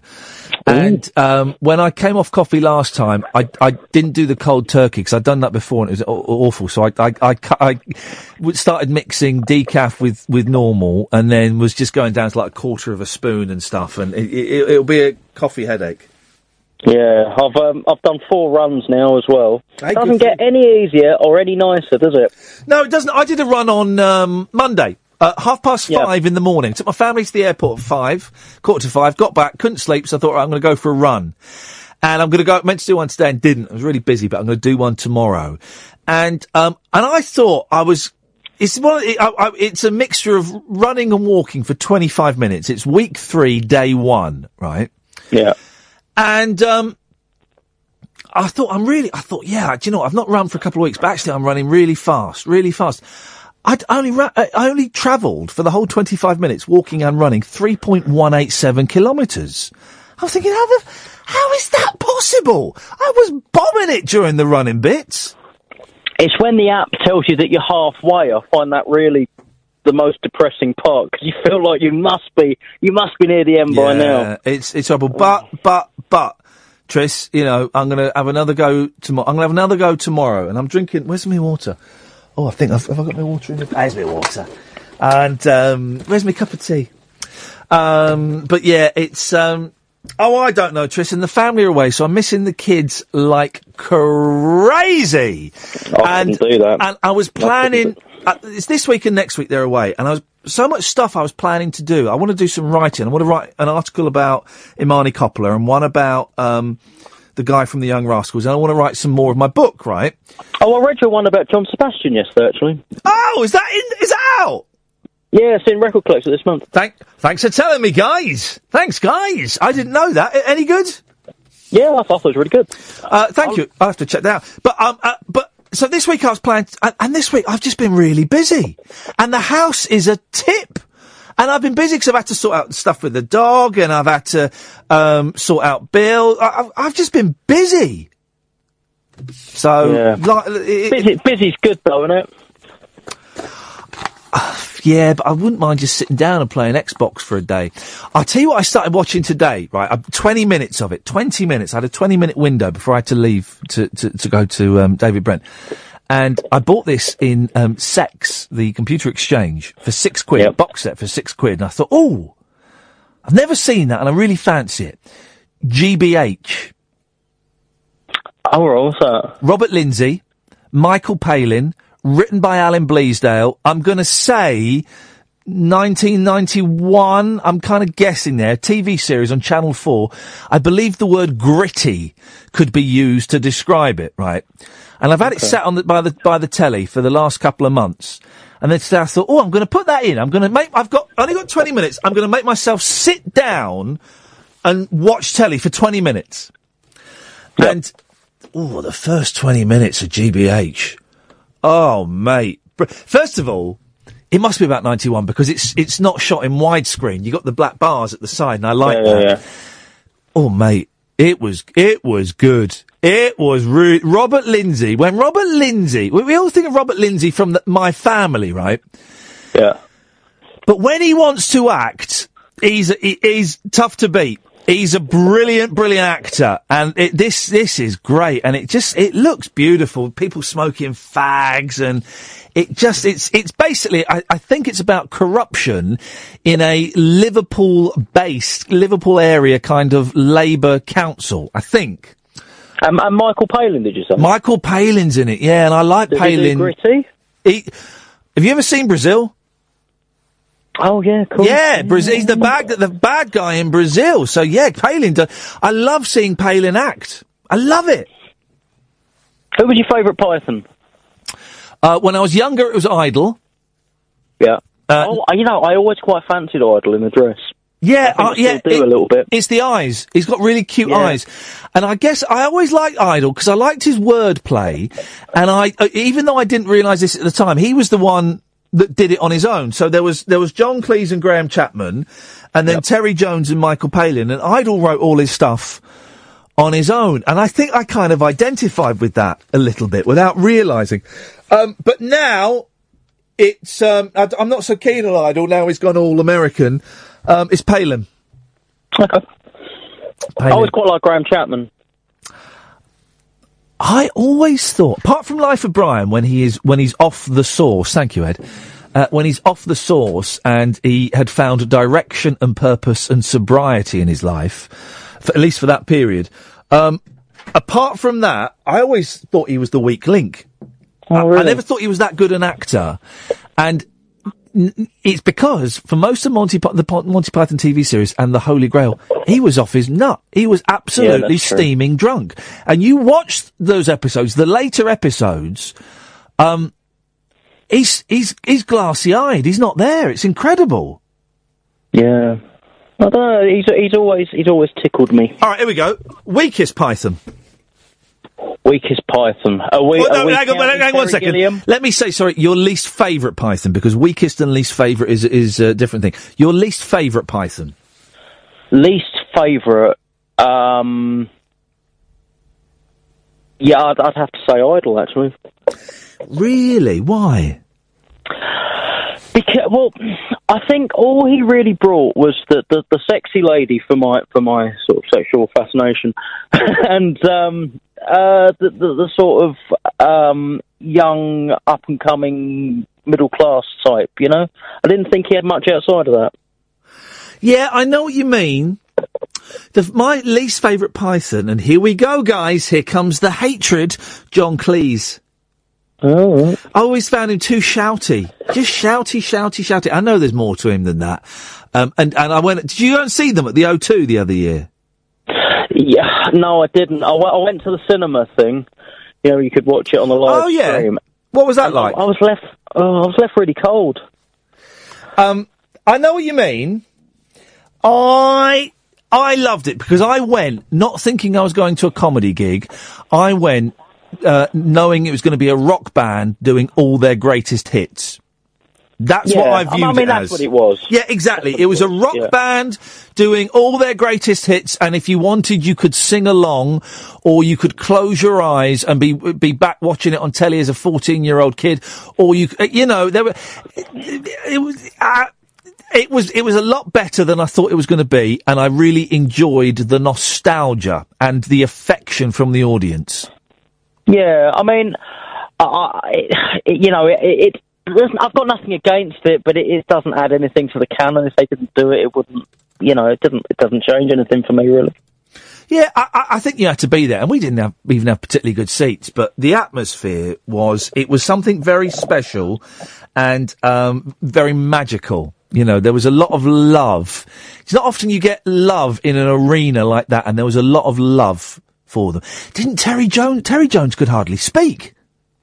Oh, well, he's losing his marbles, isn't he? He's got early onset dementia. Has he? Has he really? Yeah, he has.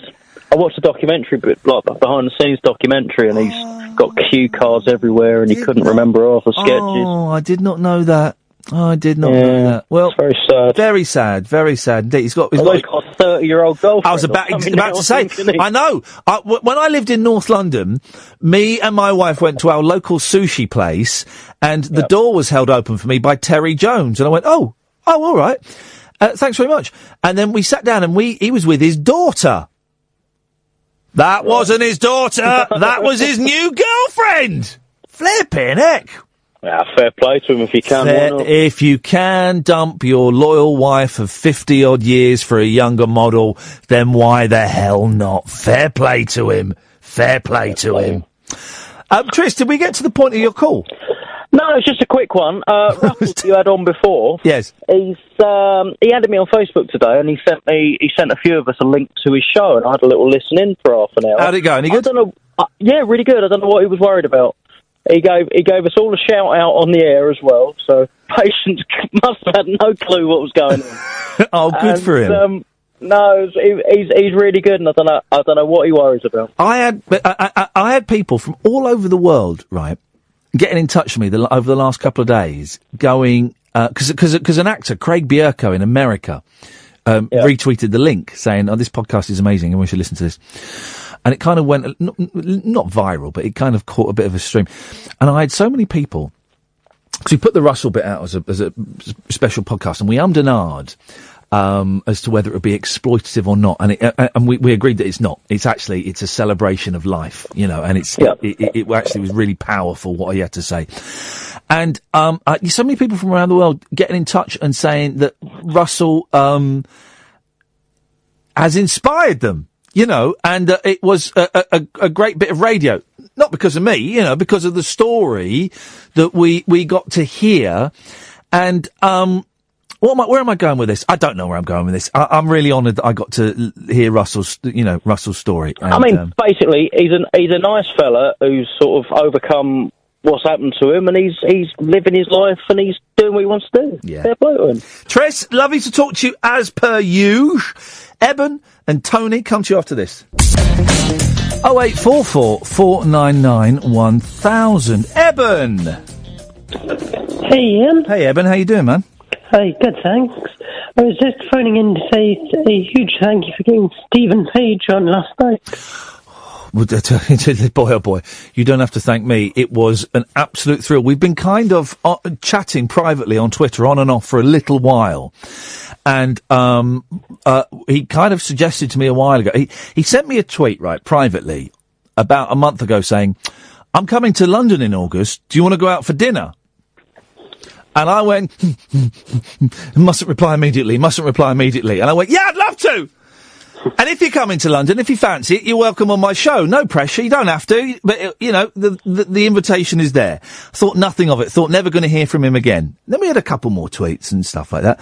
And then he got in touch and said, did you mean it? Can I really come on your show? I went, yeah.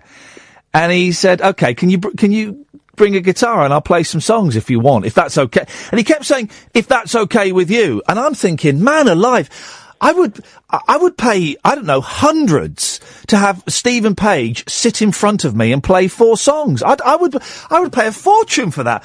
And I had a private gig, and Kath was sat outside, and it was so joyous and so wonderful to see someone we're both a big fan of, you know, singing the hits and the new stuff. That's why I had to get Kath in and share the experience. It was did it sound good, Eben? Did it just sound like an old man, me, getting a little bit too excited?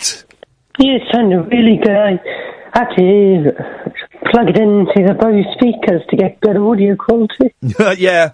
It was good. Well, listen, the video is up on my YouTube channel. Thank you to Matthew Stevenson. If you just go to YouTube, type in Iain Lee, Stephen Page, you can see the slightly jerky video. And there will be a podcast of that going out later tonight, Kath. Is that gonna go out tonight, the Stephen Page thing, or is that gonna go out tomorrow? Tomorrow. It's gonna go out tomorrow. We'll have it out tomorrow. So there you go. I bought 3 of his songs today whilst I was working. From the new album or old ones? Yeah. One from the new album and one from 2 from the old album on iTunes. Brilliant. And I can't stop listening to him. Yeah, he's good, man. He's good. And I think the Bare Naked Ladies are good as well, even without him. But yeah, Stephen's good. He's got a great voice. He just puts brilliant, clever jokes into songs, and I think his wordplay is so good, you know. So I'm really glad you enjoyed it, Eben. Thank you. Yeah. Thank you. Anything else? And one more thing. Yep. You were saying, I can't remember, was it Monday or something? You were talking about Jeremy Corbyn or something? Say that again. You sorted out. On Monday we were talking about what? Jeremy Corbyn. Were we? I know someone called in and said that you don't hear people. Someone called in to talk about Jeremy Corbyn or something. I don't quite remember what was being said. And I was just going to say, I mentioned my sporting thing last Friday. Yeah. It was a Jeremy Corbyn talk, Yeah. and I had to wait in a queue for 2 hours to just listen to see what it was like. Flippin' heck. Did he sing all the hits, or did he? No, but I fell asleep in my chair. Oh, well, did you? Yeah. Did you fall asleep when he was on? Yes, I did. Did you miss it? No, I caught the last 10 minutes of him speaking. So you queued for 2 hours? Yeah. How long did he speak for? It was he was the last person on. The first two people were like old pensioners speaking, rambling on about the past and how Labour did so good to Swansea and that. And then Jeremy Corbyn came on for about half an hour, I think. So you wait 2 hours, you queued for 2 hours. He did half an hour speech, you only caught the last 10 minutes. Well? Yeah.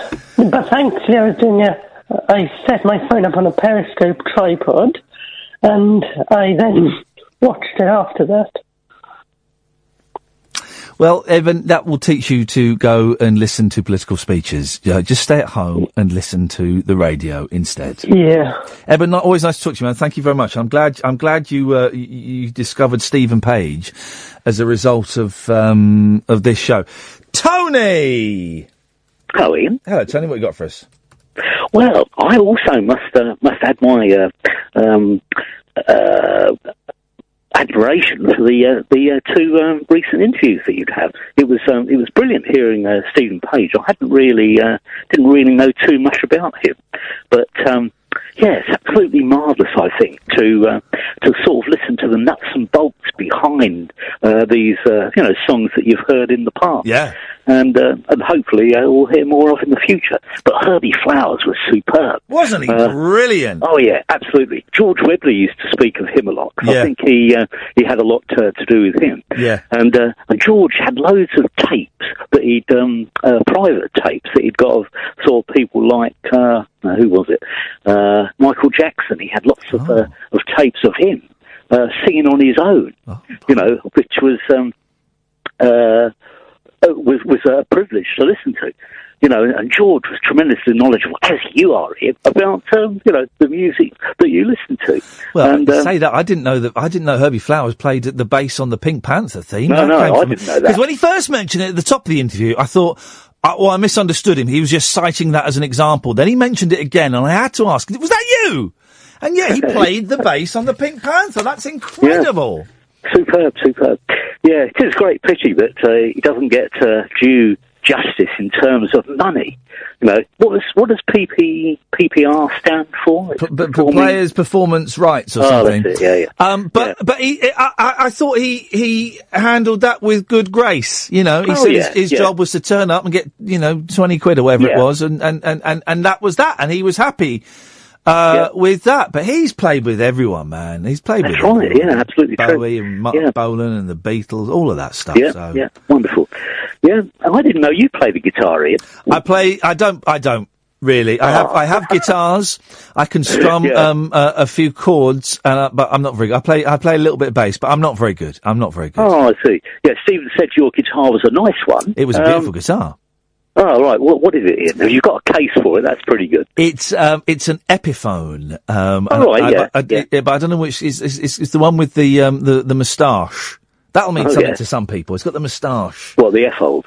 No, it's got no. The moustache at the bridge. Is that it? I don't know. It's a big yellow one. Right, it's a big yellow wooden one. And boy, oh boy, Paige made it sound like it don't sound in my hands. Tony, thank you for that. 0844 499 1000. Kyle! Evening, you alright? Kyle, I'm on the top of the world looking down. Well, do you know, you always do this. I was just about to get into bed. Yeah. And slumber for the evening. However, you mentioned GBH. Which is amazing because I have the DVD.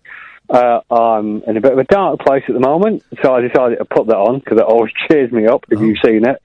Well, I've only seen the first 20 minutes. Oh, you will love it. amazing. But the music is by Elvis Costello. Oh, is it? Well, I'll try not to let that get in the way. No, do you know what? You'll like it. It's a brilliant, I think it's called Couldn't Call It Unexpected Number 4, was the song on an album, and he sort of rebadged it with Richard Harvey. But it's brilliant, and I watched it last week. I finished watching it again. How long is it? How long does the whole thing last? I mean, the episode 1 is an hour and a half. I think it's 7 episodes, I think. And are they all that length? Roughly. Beautiful. Yeah. I'm in, baby. Next week, that's it. I've got the week off. I'm doing GBH in a day. Oh, you will love it. Tom Georgeson is in it, who was dead family. There's something, and the lady who's in Coronation Street now. Oh, it's the little girl, isn't she? Yeah. I thought I recognised. Here's the thing, right? I'm so old. It's so old. I saw her as a little girl, and I recognised her as, as the woman she would become. And I'm thinking, oh, this is good. We'll see her as a woman later on in the thing. And I got confused because I forgot that this was filmed 30 years ago, and she's only a woman now. She was a child then. Julie Walters in it. It's got loads of people as well. That used to be on TV a lot in the 80s and the early 90s. The guy right at the very, very start who quits his job, as the, head of education or something with the moustache.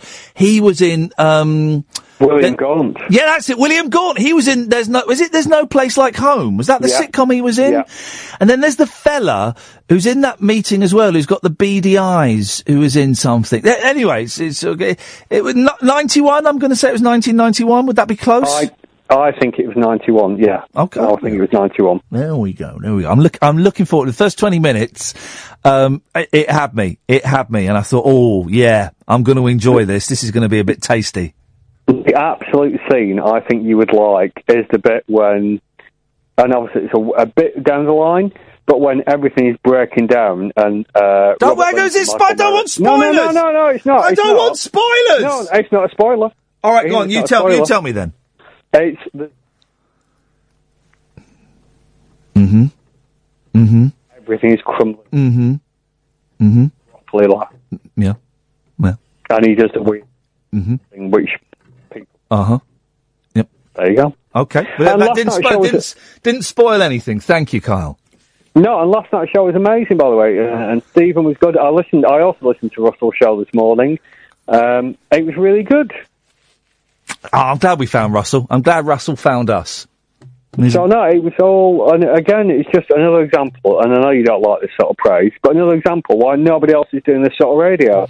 Brilliant stuff. Kyle, you're a legend. I'm sorry to hear you're in a dark place. I hope you come out of it soonish. 0844 499 1000. And now, as a little tease, let's just hear in 3 words what British Katie will be talking to us about after the news at midnight. British Katie. Mopping the floor. Wow. If that doesn't... did you say mopping the floor? That's 3 words. Yes, I did. Can you make it sound sexy? Well, that was it. Oh, flippin' heck. Well, we just lost half our listeners. Talk Radio. Ah, man, an hour to go. You want to take part? You're more than welcome to. Very simple. Just give us a call. 0844 499 1000 is the telephone number, and we call you back. Coming up after the news at midnight, mopping the floor. Late night, Iain Lee on Talk Radio. We have ways of making you talk.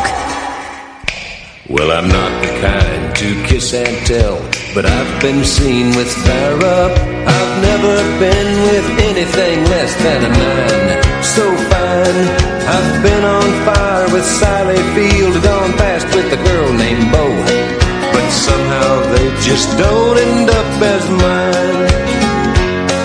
It's a death-defying life I lead. I take my chances. I die for living in the movies and TV. But the hardest thing I ever do is watch my leading ladies kiss some other guy while I'm bandaging my knee. I might fall from a tall building, I might roll a brand new car,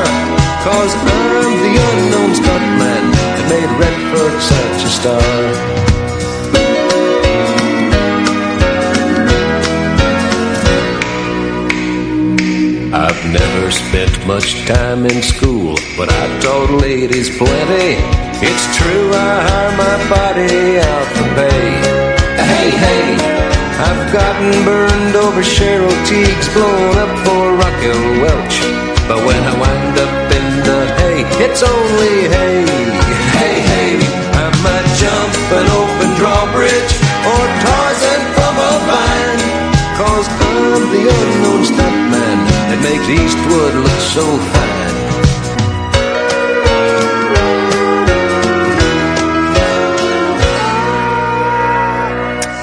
It's British Katie. She's not a foreigner. I can't pretend to tonight. I can't pretend I'm British tonight. Sorry. Wow, it's Belgian Katia. That's it. Who we voted to kick her foreign derriere out of this country. Go back home. Go back home. Well, I'd like to, but there's problems with the Eurostar. Can't you and Roger get married? Oh no, he's fictional. Well, it's kind of in the pipeline, but it's not. What's in Roger's pipeline? Listen. This is why I'm calling. Oh yes. Oh, God, it's not doing it. Wow, what's E20? Okay, that's the beginning of the story. I had a late washing machine session. That's it. Listen. Did you hear that? The beep, beep, beep. Yeah. Yeah. Okay. Right. So, I was falling asleep a little bit. Yes. And then I hear T-T-T. Beep, beep, beep. What noise do you make? T-T-T. Is that how you say beep, beep, beep? You say T-T-T.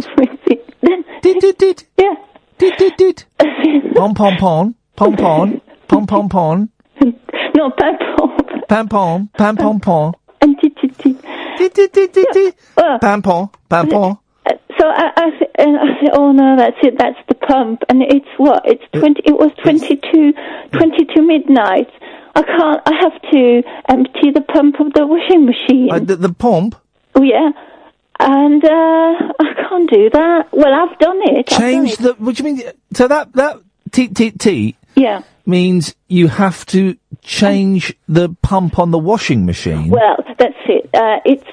It says the filter is kind of really easy with guns. No. You don't have to change the pump. You have to go down on the floor. There's a little circle at the front. You unscrew the circle and you take out all the gunk. And all the water came out. Yeah, the water comes out, so you need towels. Yeah. Yeah, and then you take out all the dirt, and then you put the thing back on, and then Bob's your uncle. Well, that's what I've done and still doing. You're hearing that? You haven't done it properly. I've done it properly. You're not doing it properly. There are not many ways you can do. I don't know. I tell you what's wrong with it, and this is where it gets tricky. You have to take, because we get this machine. I believe it's an F4 on our machine. Right. If we get the F4 and we get it all the flipping time, so you have to the thing where the circle. Blimey, this is proper local radio. How to fix a washing machine. So the thing where the circle is, it's like on it's at the bottom, isn't it? Yeah. On the front. And there's like a panel at the front that you can unscrew, yeah? Yeah, I've done that. You've unscrewed the panel, yeah? Yes. What you need to do, the tube that goes through to that filter, you need to squeeze it. There'll be stuff in that tube. It'll be coins. It'll just be coins, or if you got my children, it'll be massive stones. So you squeeze that, you have to put your finger in the filter and then up the tube, so you have to go around, you have to waggle it around, and then you take it out, and then Bob's your uncle, Fanny's your arm. Right. Have you done that? I have done that. No. Okay. Is yours a washer? A washer dryer. Thank you. Right. It happens during the drying phase, doesn't it? No, because it's not even drying. Right, here's what you do. Listen, I don't believe you've done what I just said to do, so... Okay. That's your problem. Call a man. No, don't call a man. But if you might as well... Here's the thing, right? If a washing machine breaks down, you might as well just buy a new washing machine. You're kidding me. Well, to call a man out, right, it's 85 quid plus VAT for him to come out, right? Yes. And then he'll say, right, well, the part's going to cost you 70 quid. So suddenly you're looking at 170 quid. Well, if that... that part might go again, or another part might go. So you might as well buy a washing machine for 300 quid. Right. But Here's what you need to do. This is how I get it. This is the cheat I have at my home. Okay. I don't put it onto wash and dry. I put it onto wash. Yeah. Then, when it's finished washing, you dry it. Then I put it onto dry. Yes. Yeah. Is that what you do? Yes, that's what I do. That's a lie. You put it onto go. You're lying to me. You've lied to me twice this evening, Katia. You put it on to dry automatically after the wash. Well, yeah, I didn't even know you could do that. You didn't know you could do that. Of course you know you can do that. Hey, I'm old enough. My nan, I remember my nan getting a washing machine that you could program, right? That had programs in it. Like we have now, you just turn the dial and you press buttons, right? Except hers, it had these massive plastic rectangles, right? And they were computer programs that would read it. So you had two. One was for like a fast wash and one was for like silks or wool or something. And there was a slot in the front. And you had to slot in the massive plastic memory thing into the washing machine so it would know what program it was doing. When was that? This was the late 1970s. Really? Yeah. Yep. That's it. But you might as well. Your washing machine's dead. Okay. Not going to buy another one. Anyway, I did as you said. Hang on a second. I thought you called in to talk about mop the floor. Yes, I did. Well, please do. Well, I've done that. No, you haven't. You've talked about washing machines. Yeah, I had to mop the floor because of the washing. That's what I was doing whilst you said, sum up your call. Oh, yeah, sum up your call. That wasn't it. Sum up your call. Sum up your call. Sorry, it wasn't. I was going to talk about these forums that you are on with the vibrating anuses. There's not vibrating anuses, no. Yeah, I haven't found those forums dedicated to that subject. You haven't found them? No. Right. I found threads. I haven't found forums. Oh. What? There are threads in forums. Yeah. Dedicated to it. Okay, start again. Are there really forums only dedicated to vibrating? Oh, for God's sake! Come on, yes or no? What is the question, caller? Well, that's what you said. What is your question, caller? I'm not going to repeat that. What is your question, caller? Okay, I was listening to this DJ on the radio, and he... Oh no! I accidentally pressed the cut off button. Pablo. Hip, hip, hip. Hip, hip, hip, Pablo. How are you diddling, you alright? Yeah, I'm enjoying the show tonight. I'm glad it's kind of rocking along, because I'm really tired, and I've not looked at the papers. I've got nothing, and I'm enjoying the just bouncing along tonight. Oh, good do. I hope I don't slam the brakes on, much like I did the other night. I didn't like Katia calling me a liar live on air. I thought that was a little bit rude and inappropriate. So, Katia, you're banned for the rest of the day. It's very fair. It's only fair, Pablo. We have to be fair. What you got for us, boss? Well, it's just a recommendation for a podcast, not mine, not the one I'm on, although Food to Watch Film By is available. Thank you very much. Under the radar. No, but obviously, like in your time travels and whatnot. Yeah. This one, it's in podcast form, but it's like an audio drama, just episodic as it goes. What's it called? Because I've had did you recommend this online, on Twitter? I have before, yes. Yeah, it's go on. It's ARS Paradoxica. But is it any good? It is. To be honest, it takes a couple of episodes to get into it, because it's essentially just to start off as this astrophysicist type person called Sally, who in the present day is working on some sort of levitation device. Oh, yeah. And in starting that off, she accidentally connects up with. Hang on. There's two. There's Ars Paradoxica and there's Time Lapse. Well, Time Lapse is done by the people who make ARS Paradoxica, and that's just all about them talking about the films that have inspired them. What, time travel? Them talking about time travel films? Yeah, they're 15 minutes each, but they talk about... Groundhog Day, Primer, Predestination, Bill and Ted, The Infinite Man. What's The Infinite Man? I've seen that reference. It's an old... I think it's a Hammer horror type... Right. Oh, no, actually, no, I'm thinking of The Tattooed Man. That's a different one. I'm subscribing to that one. That one's subscribed. Are you sure you want to subscribe to Time-Lapse? Yes, I do.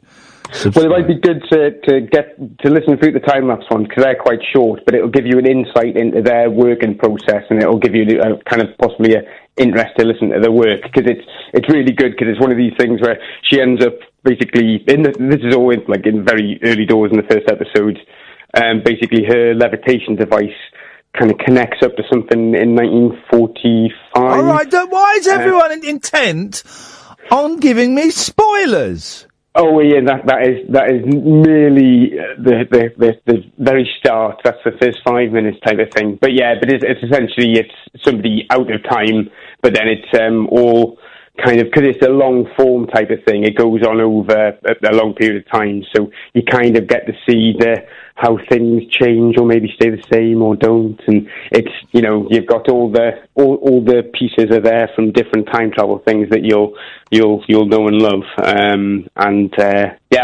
think it's really good, and the longer it goes on, the more and more timey-wimey and interesting and paradoxical. I don't really know how how you download a series of podcasts on iTunes. I've just tried. I think with iTunes you can just do the whole, a job lot. I think you can do through your settings, but you can just do one episode at a time. That's generally how I do it. I want to have them all ready. Anyway, it's not letting me do what I want it to do, so I'll do that another day. Thanks, man. Well, I shall dig them.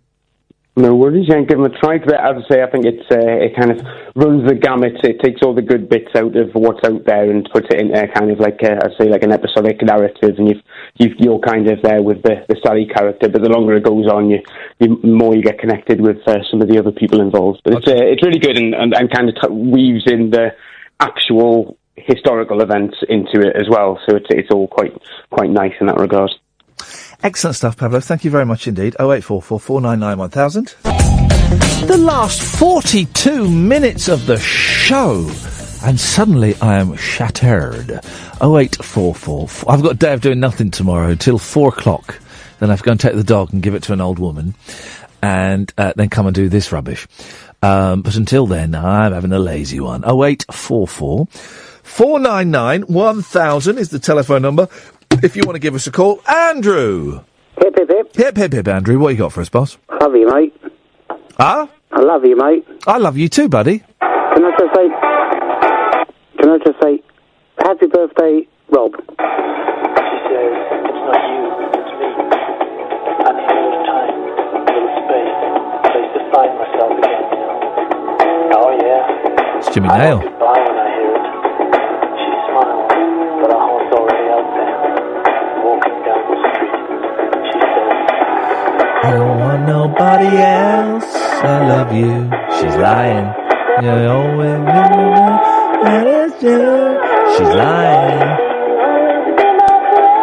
Sweet darling. Why does she pretend? Ain't no doubt it's plain to see. Woman like you's no good for me.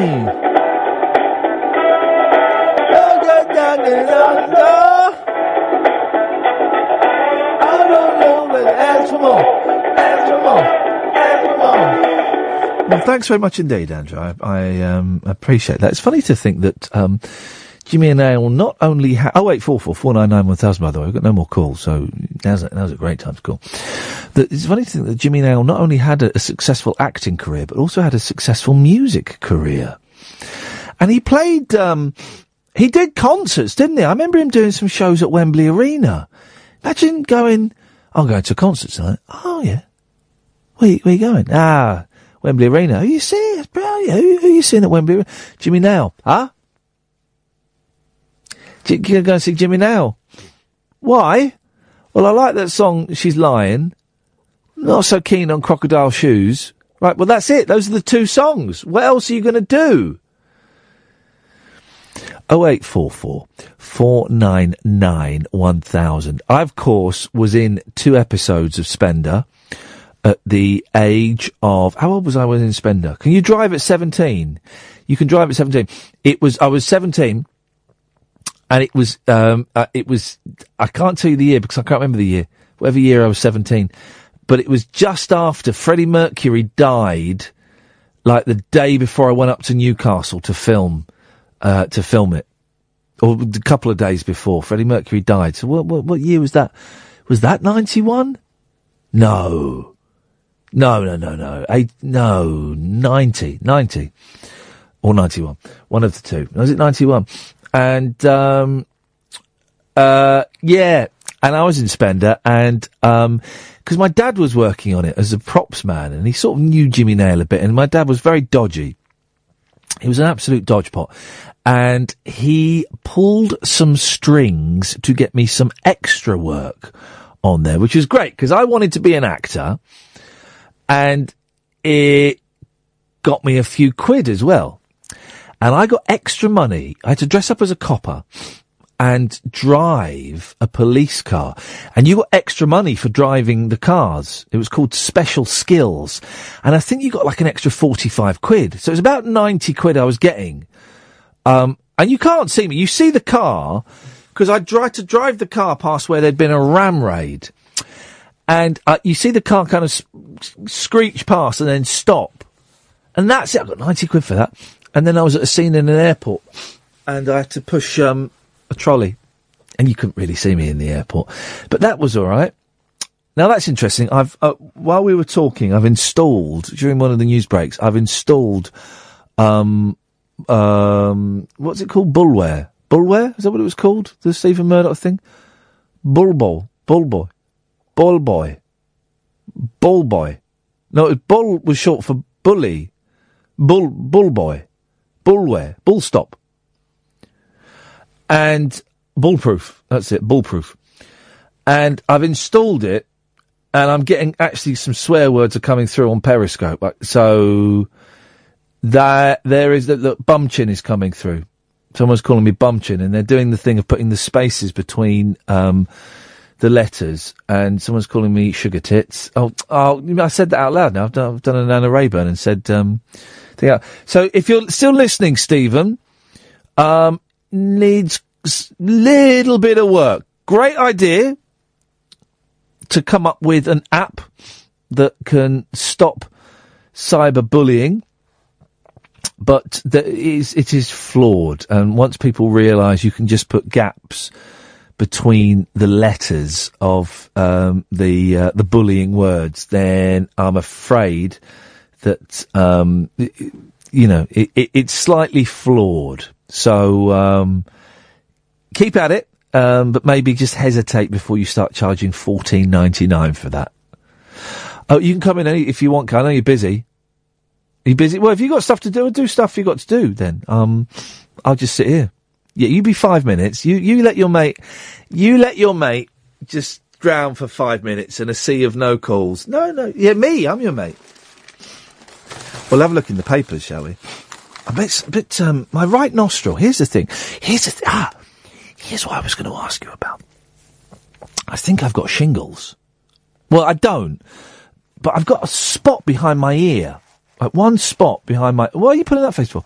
You can't contribute. Do your work. If you're not coming in, you can't contribute. One spot behind my ear. Now, what makes me think that's shingles?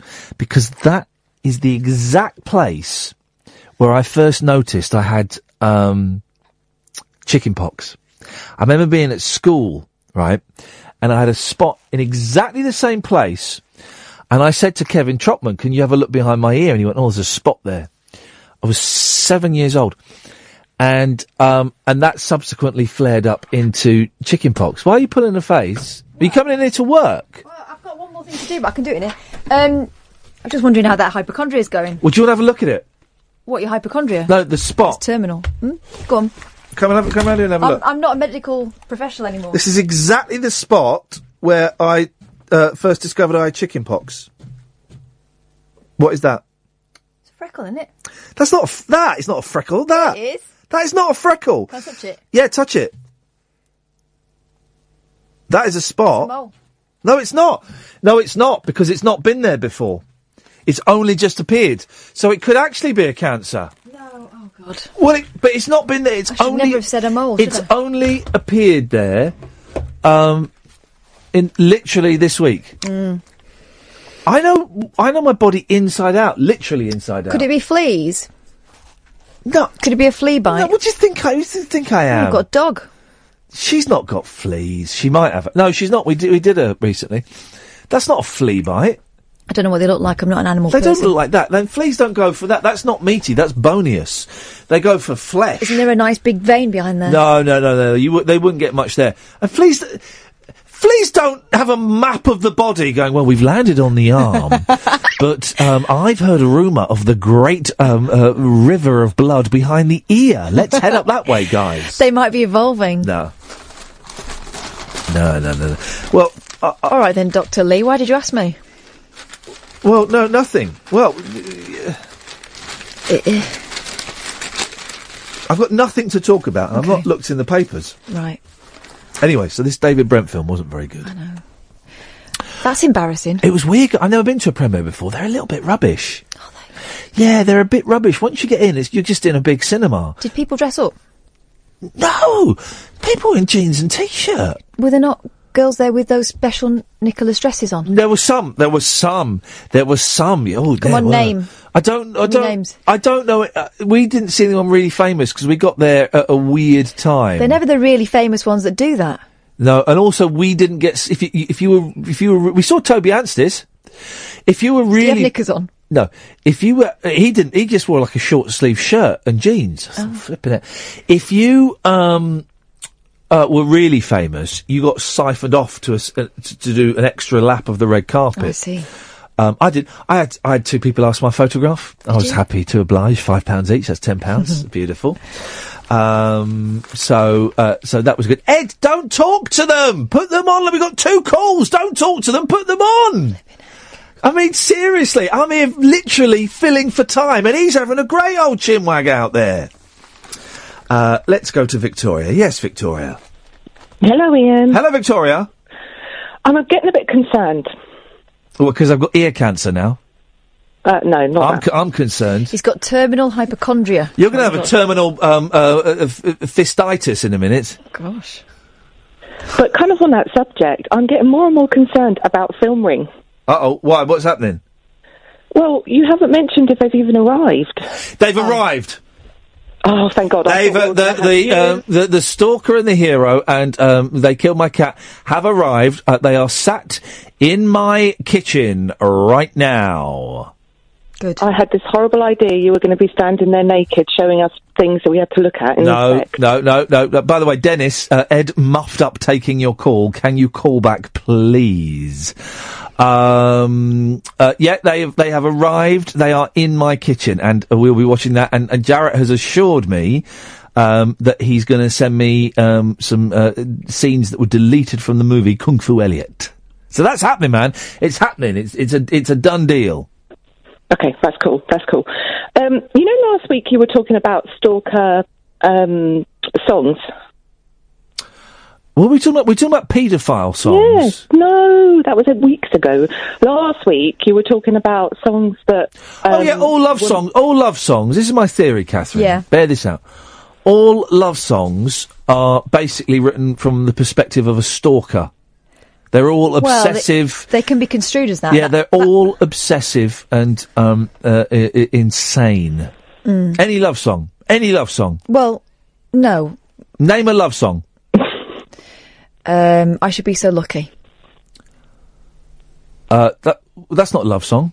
Yes, it is. Let's get the lyrics to I Should Be So Lucky. Is it my imagination? There is no conversation. I think about you all the time. Actually, Thank you. Next one. No, isn't it? Right. No. You've got this A about T. Next one. Give me another song. No, hang on. Can I give you my... Can I postulate? I've got a brilliant one. Go on, let's hear the song. Okay, it's Creeping Up on You by Darren Hayes. Okay, well... Well, there you go. There The we go. title says it up. Pervert. Isn't exactly. it actually that your stalker thinks it's the other way round? Stalkers don't Bring up the lyrics. Stalkers don't realise they're being weird, do they? No, but... They think that there's a But all thing love going on. songs come from the perspective of a stalker. They all do. It's a fact. All right. Okay, hang on. Especially for you. Especially for you. I want to let you know what I've been going through. None of your business. That's slightly different because it's a duet, but if dreams were wings, I would have flown to you. Imagine if someone said To be to where you... you are, no matter how far. Yeah, exactly. Stalker. Next. They all are. The biggest one is I drove all night. Yeah, I drove all night. Crept in your room. Yeah. Is that all right? No, it's not. Don't creep. If Roy. he knows it's not all right. Pervert. Absolute pervert. Mm-hmm. Yeah.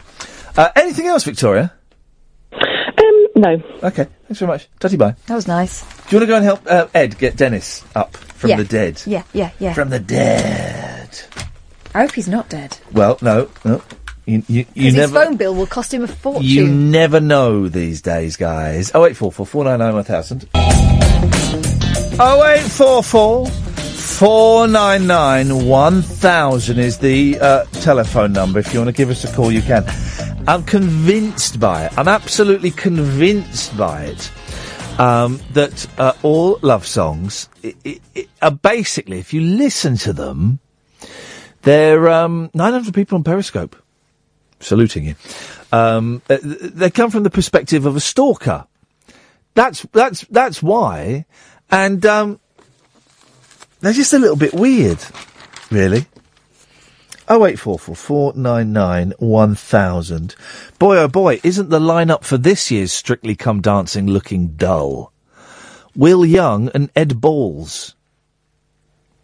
Pop star Will Young will compete in the new series of Strictly Come Dancing, joining politician Ed Balls in the lineup revealed so far. Oh, man. Singer Will, 37, tweeted, "So excited!" after Strictly announced he would be a contestant in the BBC show. The singer, who... here's a question for you. When did he win Pop Idol? Anyone? 2002. 14 years ago. He said, "As a fan of Strictly for years, I've always imagined myself on the show, but the timing has not been right until now. But my career has not been in a big slump until now," he says. He said, "The dancing I have done has always been with a microphone in hand. Now there will be no microphone or band. Just me, my partner, and the dance floor." As lineups go, Will Young and Ed Balls has not got me salivating at the gills. Is that what you salivate from? I don't know. Dennis is in Dunstable. Hip, hip, hip, Dennis. Good evening, Ian. Good evening. Good morning, actually. Well, you were a bit hypochondriac over that button, weren't that? A little pellet behind your ear. A little pellet? I've got a pellet now behind my ear. Makes it sound even worse. Oh, yeah. I don't know. Worried about a spot. My God, I'm worried about a spot. You're meant to be worried about spots. These things could be anything. Yeah, but it's too late to do anything about it anyway. No, what do you mean it's too late? For goodness sake. When you're down, you're going downhill. Oh, bloody rapidly. Hell. Oh, God. Anyway, how are you, dear boy? I'm all right, thank you, Dennis. I'm off next week, and I'm really looking forward to it, and I'm going to do my best to not do anything. I've been going off for a long time, actually. Well, yeah, exactly. You keep going off. That's the problem. This is the problem of being retired. You never get a holiday. I would love to be retired. Yeah, but then you don't get any more holidays then. Well, yeah, your whole life is a holiday. Is it buggery? Sorry, is it not? No, it's not. I would enjoy, but I wish I had enough money to stop working, because I would stop immediately. Well, I'd stop. I'd go back to work if you gave me the money you owed me. I tell you what, we'll do a swap. I've done me 90, for God's sake. What money do I owe you? And my old lady's 91 now. Oh, okay, yeah. £2 for never making it to 90. It's I'm double. now. It's double or quits we've gone for. Yeah, I know. So we got another year. Well, I'm in my 92nd year then now. Well, so start saving up. Start saving up. You need to calm down, Dennis, because if you keep getting excited like this, you won't make it to tomorrow. You're right, I won't. Well, how's things going with you? You all right? I've had a session in hospital. Oh, you had a a hospital session. Okay, right. What? Yeah. Is that why you've been a bit quiet? No, well, November. Then they said I'd had a heart attack, but I never had a bloody heart attack. When did you have when did they say you had a heart attack?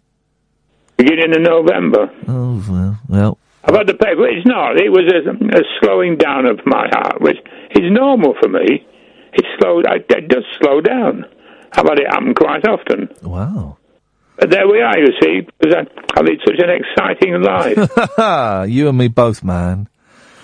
Anyway, I got the disc you sent me. Very good. Yeah, very good. Absolute pleasure. I'm glad you got it. I hope you like it. And I'm still on Three's County. What? What? 50 Shades of Grey. Thank you very much indeed. Good. Well, Dennis, always a pleasure to talk to you, mate. Take care. All the best, man. Love to the family. Tatty bye. 0844 499 1000 is the telephone number. Yes, Anna. Hello. Creepy love songs. What? Creepy love songs. Oh yeah. Every Breath You Take by the Police. That's creepy, isn't it? Well, that is about a stalker. Is it? Yeah, isn't it about a stalker? It's about a divorce, isn't it? Isn't it about his ex-wife or something? I have no idea what the story behind it is. No, it's a stalker. It's a stalker. No, I'm getting confused with Phil Collins, which is about his ex-wife. No, that is about a stalker. Oh, okay. Look at John Chalice banging on in the paper. You know who John Chalice is, don't you? No. He's Boise. Marlene. Oh, okay, yeah. People want these gentle comedies back. Shows like Little Britain are nasty and cruel. Just because Are You Being Served is coming back. Here's the thing, guys. Are You Being Served was never funny the first time around. Nasty and cruel. It was horrible. Are You Being Served? It was homophobic, and they made jokes about a pussy. Oh, that reminds me. I found. Oh, hang on a minute. Hang on a minute. Let me play you. Listen to this, Kath. You'll like this. Headphones off, because you'll like this. This is from 1931. It's Harry Roy and his orchestra. Stay there, Anna. Listen to this. Here we go. Oh, hang on a minute. Let me get it to the beginning. This is a great song. Here we go. 1931.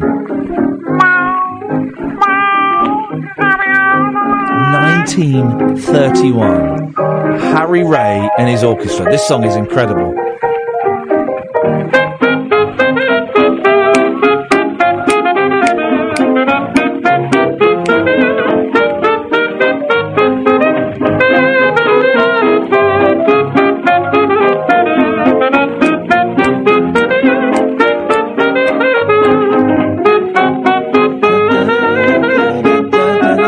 Isn't it? Here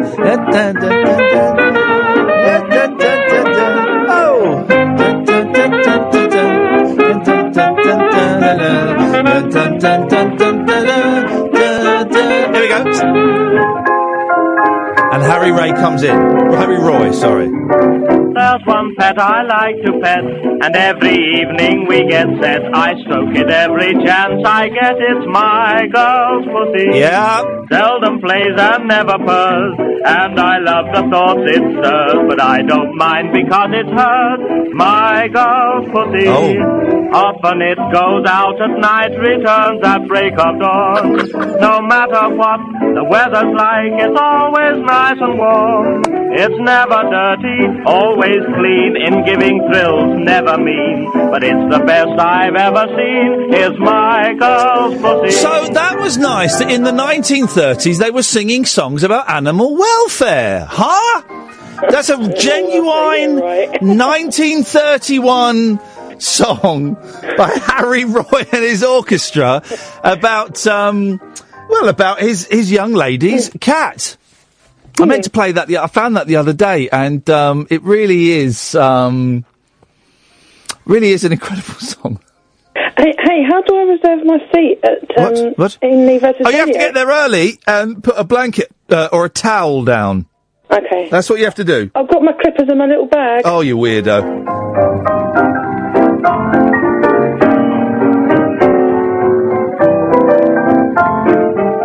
There's one pet I like to pet, and every evening we get this. I stroke it every chance I get.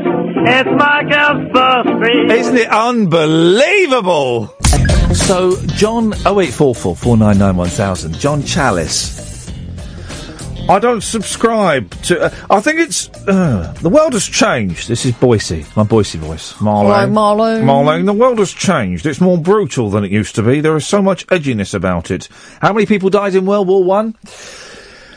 But there is people trying to push the boundaries, Marlene, to see how far they can go. I think it's much more cruel. Like with disabilities in Little Britain. They say if you laugh at it, you accept it as being in the broad tapestry of life. But I don't subscribe to that. I know an awful lot of disabled people are upset about the way they've been portrayed. I also find the way they've portrayed women unsettling. It's a matter of taste. A lot of that has disappeared. This is John Chalice, right? Talking about why Are You Being Served is better than anything that's on at the moment. Well, hang on a second, John Chalice. How were homosexuals portrayed in Are You Being Served? I'm free!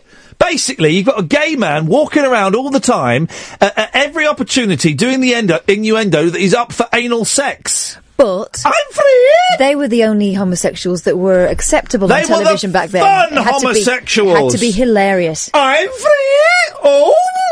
It's all that. Oh. It's all that. I mean, what are you talking about? John, shut up. You're an old man. No one's interested. They do this, though, don't they? Parky did it a bit. Oh, all the talk shows now are rubbish. Yeah, and I think, more work. Between the period of November the 13th and March the 21st, I thought that all radio was rubbish. You know, it happens. We do these things, but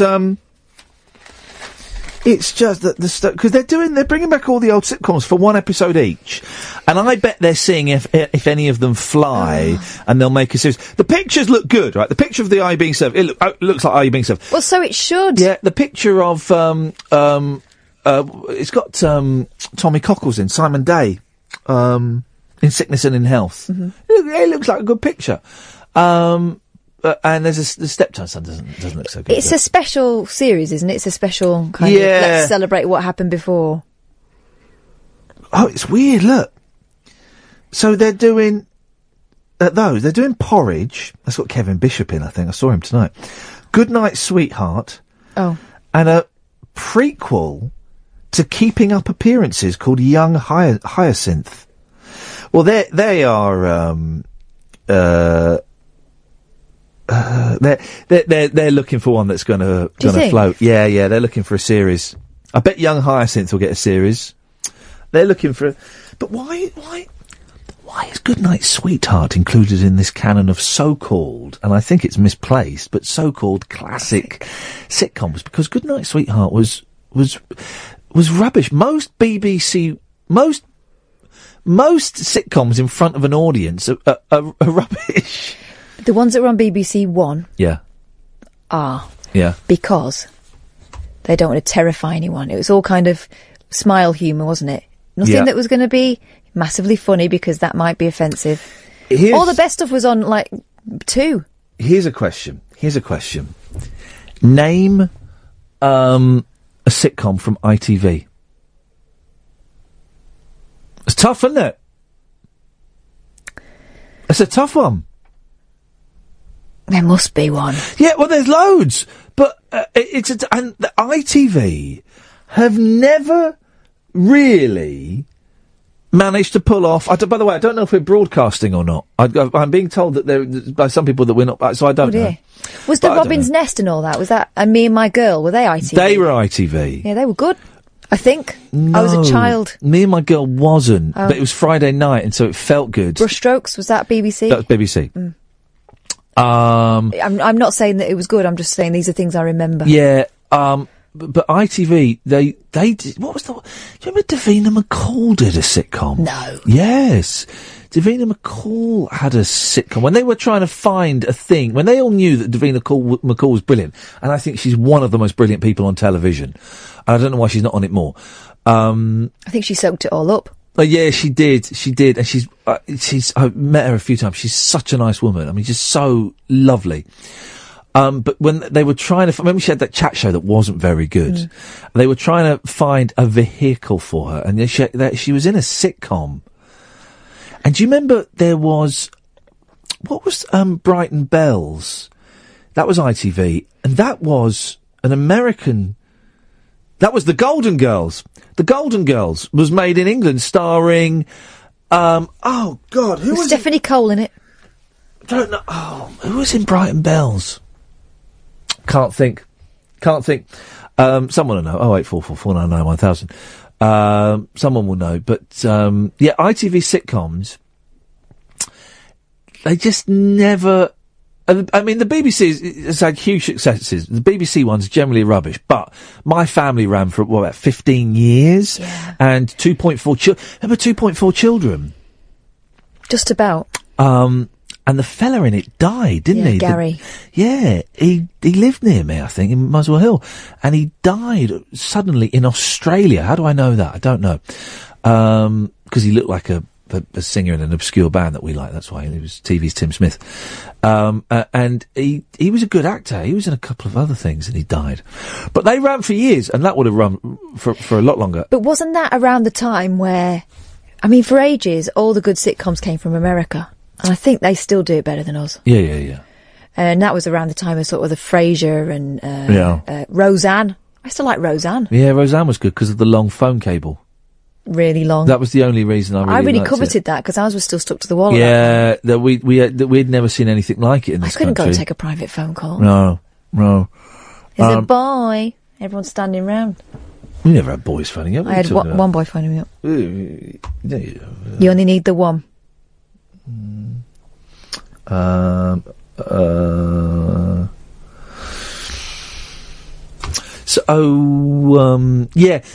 ITV, it is Channel 4 and BBC 2 that generally...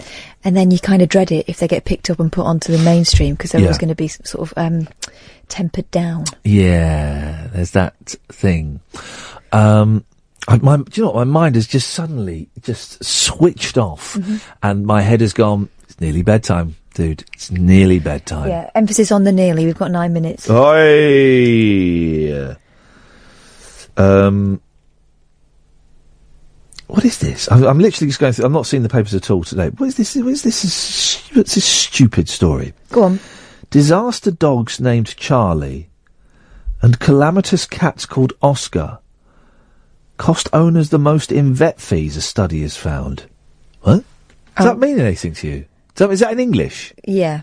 So dogs called Charlie and Oscar are the most expensive cats and dogs... Or is it that's the most common dogs and cats name? Yeah, you could be. That's what it'll be. Yeah, it could be. I think my computer's slowing things down in it. It might be interfering with your... Shall I go and take it out? It's slowing my brain down. Right, let me take it out a second. I won't be a minute. Tea, here we go, guys. Tea's gone off the boil. Young drinkers prefer it green and fruity. We used to be, if you're under 30, you won't know this. We used to be a tea drinking nation. English breakfast tea drinking nation. And we're not anymore. I don't drink, what we call builder's tea, PG Tips or Yorkshire. I don't drink that tea anymore. I drink Red Bush when I'm in here, and I allow myself 2 cups of coffee a day. Before that, I was having a lot of coffee. No one drinks, like, actual, proper tea anymore. And Ruki Saeed, the consumer editor of the Mirror, is going to tell us why. Trouble is brewing. Bad start for traditional tea, as younger people opt for green and fruit versions instead. Classic builder's tea is feeling the strain, as many aged 25 to 34 shun the drink, claiming it has too much caffeine and it stains their teeth. It does tannin, isn't it? It's all the tannin in it. It's weird. No one no one uses loose leaf tea anymore. Well, Oh. I went through a phase about a year ago. I bought myself a proper teapot. Yeah. Because I got taken out somewhere really posh to like a tea shop, and I thought, well, this is a really nice experience. Yes. And I thought, I'm going to be that mum that gets the teapot out. I did it for about a week. It's a right faff. I had to buy a strainer. The gunk that builds up in a teapot is... It's just horrible, and it's not. It's nice to do it once, but it's like this. It's like the Breville. Yeah. It's No, nice. I've got one of them and all. Yeah, I know. And the Breville's great for a week, and then you just think, let's put it back in the back of the cupboard. We're going to use it again. Just putting it in the back of the cupboard for a while. Here's the thing. I don't really know the difference between most of the teas. I can't really taste the difference. I don't like Lady Grey or Earl Grey. Oh, I like early Grey. Early Grey. I like Earl Grey. No, I don't. Lady Grey's more orangey, isn't it?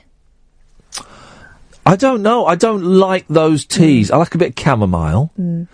And I like Red Bush, of course. No one likes green tea. No, no. It tastes like eggs. I don't even think the Japanese like green tea. We had green tea ice cream. That was nice. Yeah, green tea ice cream. Weirdos. No. But done from like a Mr. Whippy in Japan.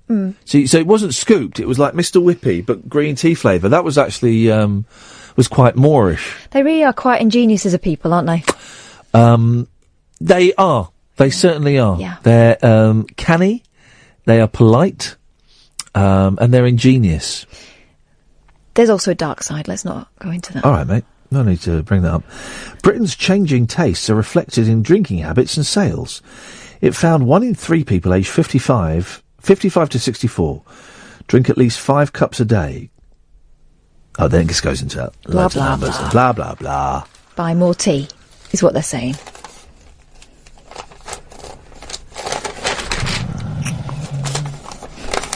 It's a nice shrub. Thank you.